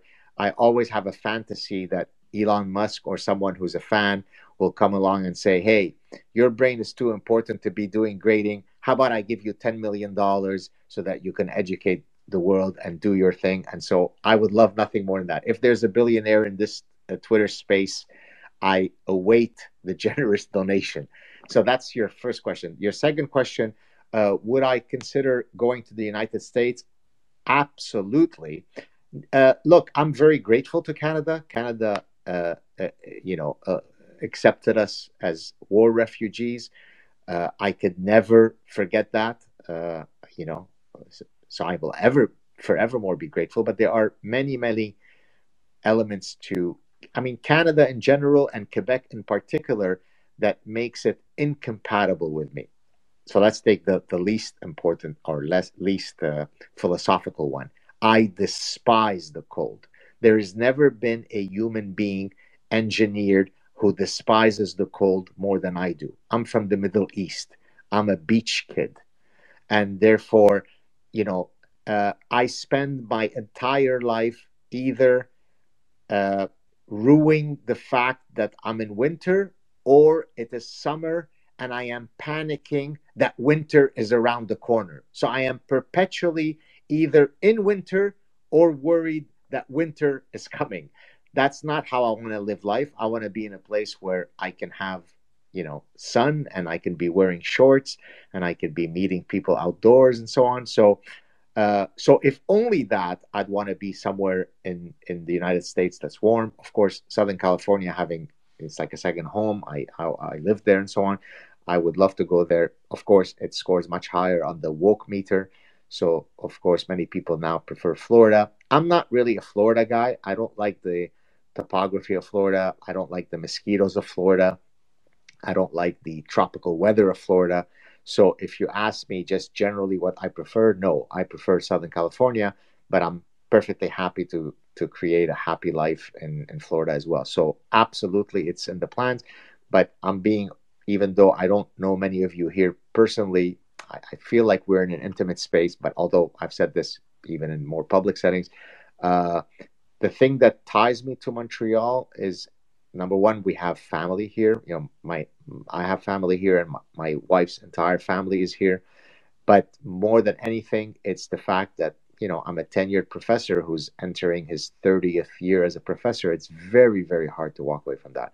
But if tomorrow I could start a locals channel, right, where you ask for subscription, and I could be guaranteed that I'm getting 5,000 people, 10,000 of my followers who are willing to pay $5 a month to have me do what I'm doing now with you guys, to have me create online lectures for them. And people would truly not, forgive me for saying, most people are completely parasitic, right? They want you. Look, I've just spent now 3.5 hours. I'm not saying this to toot my horn, but I'm perfectly happy to do it. But you would like to think that there is reciprocity. Reciprocity can come in the form of you going and, giving a donation. It could be in ordering my next book, right? But most people want to consume all your content without ever giving anything. If I can be guaranteed that people would actually monetize my time and content, I would be in Florida or California before you can say, hello, sir. So yes, it's in the plans. It's difficult to instantiate, also because we have young children. My wife and I have been together for 23 years, but by choice, we only started having children late in our marriage. So we have kids that are, younger than you would have thought there should be, given our respective ages. And so if our children now were adults, then that would make it a lot easier for me to break the bonds of tenure and take a risk and move to the US. So again, if there are any wealthy billionaires, I await your generous decency. Thank you, James, for those two questions. Great questions. Who's next, Aristotle? Well, that was a good segue, Dr. Saad. So up in the nest, we have a link to the Amazon pre-order for your book. So if anybody looks up in the nest or down in the comments, you can link on my post. That'll take you directly to Amazon, and you can pre-order Dr. Saad's book. What I would request now, we're coming up on 3 hours, 45 minutes. If speakers could keep their questions relatively short, so Dr. Saad can get more people on stage. And then after Lily, we're only going to go to people that have not spoken yet. So Lily, Aristotle, next.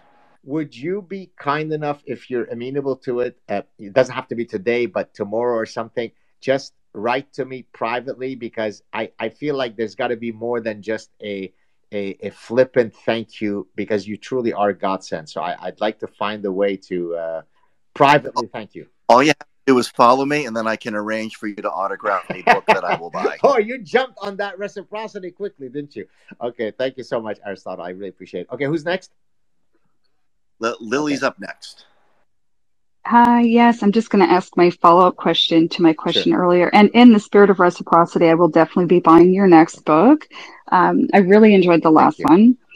So I just wanted to ask, because you'd sort of stated that the emergence of those infectious ideas occurred at different times.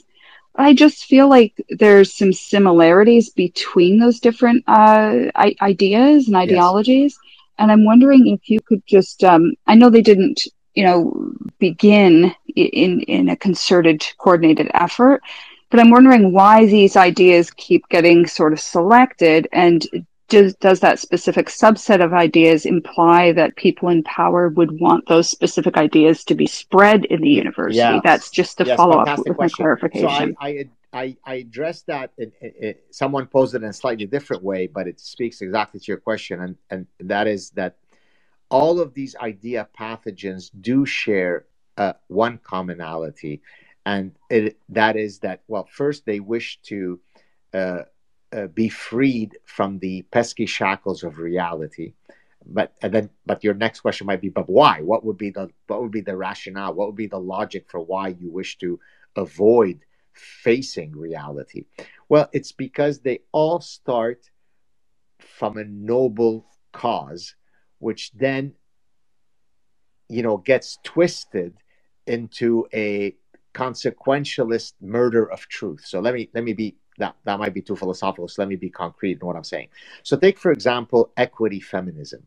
Equity feminism is a great idea. I think we could all agree to it.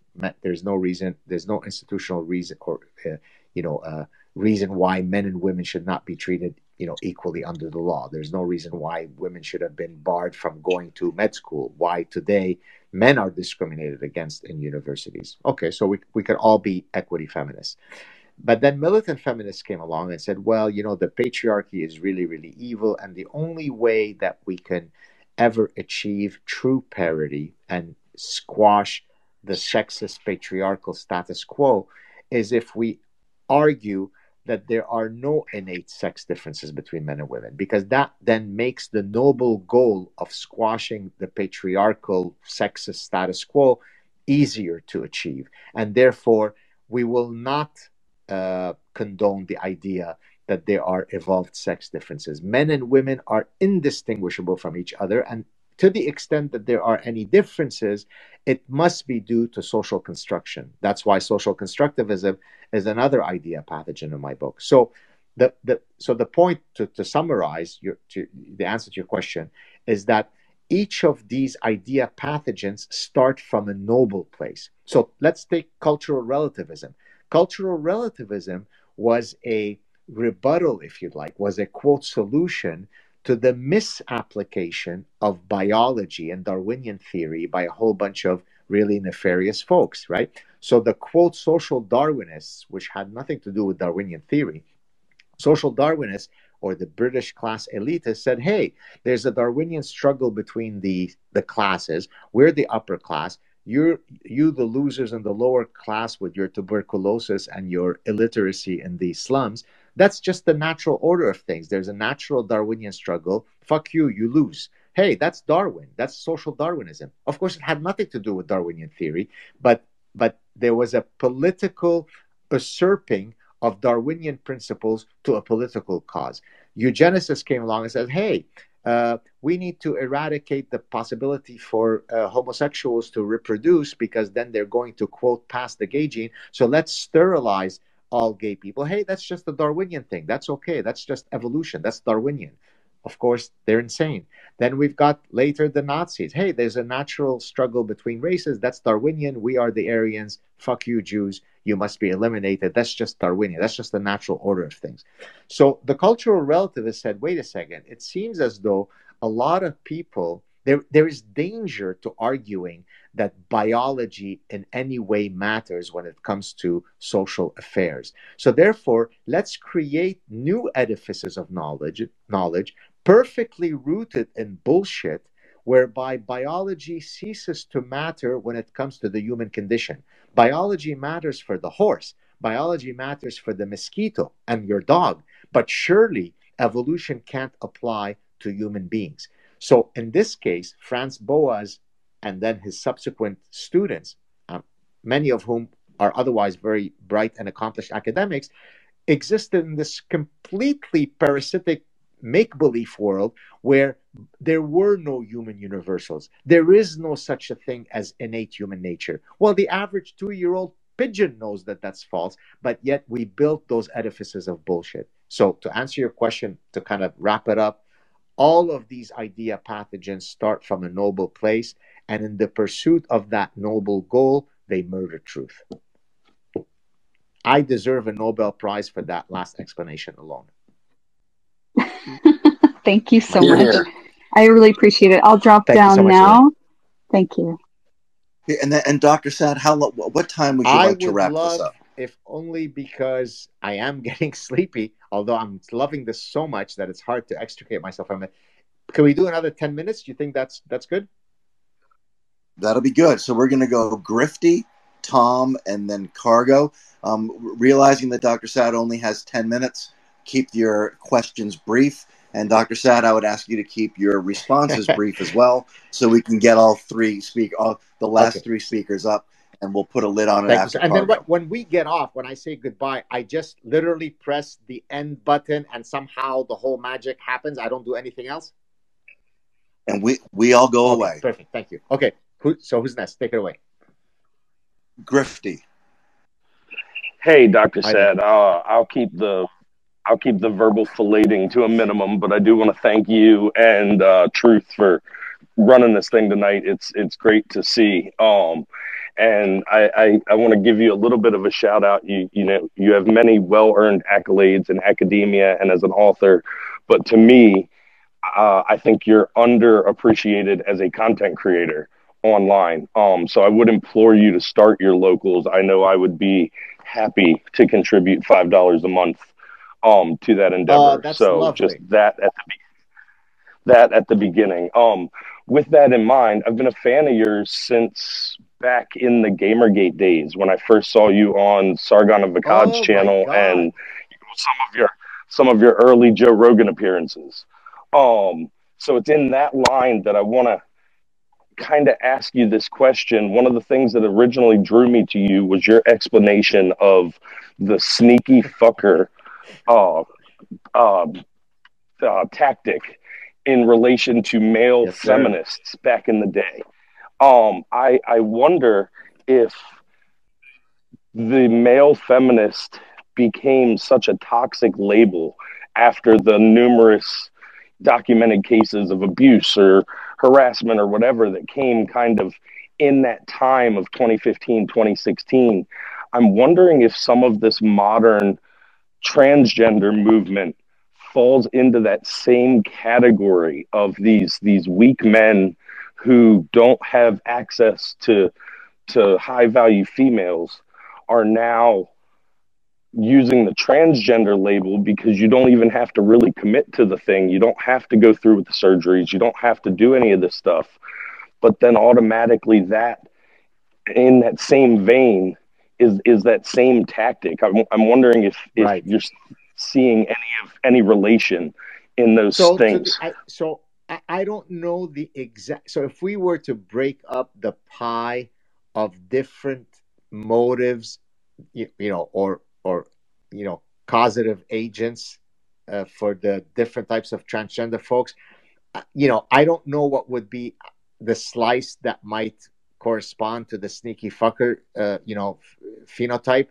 I think that there is some truth to it. I mean, certainly the guy who says that he's transgender to get access to women in the prison, he may not be doing, technically speaking, the sneaky fucker strategy, but he's certainly using the transgender appellation under duplicitous, situations. I don't think it would be fair to ascribe that to all transgender. I truly think that, gender dysphoria is something that has been documented throughout history. It's a real condition. Of course, now it has become a social contagion where 20% of kids suddenly are transgender and so on. That's just absolutely insane. It can't be. We know that it's way under 1%. So there might be some validity to the fact that a small slice of, quote, transgender folks are using some version of sneaky fucker strategy, but I certainly wouldn't ascribe it to most transgender folks. Thank you so much for your question. Who's next? All right, we're going to go to Tom and then Cargo. And then we wrap it up. Shoot.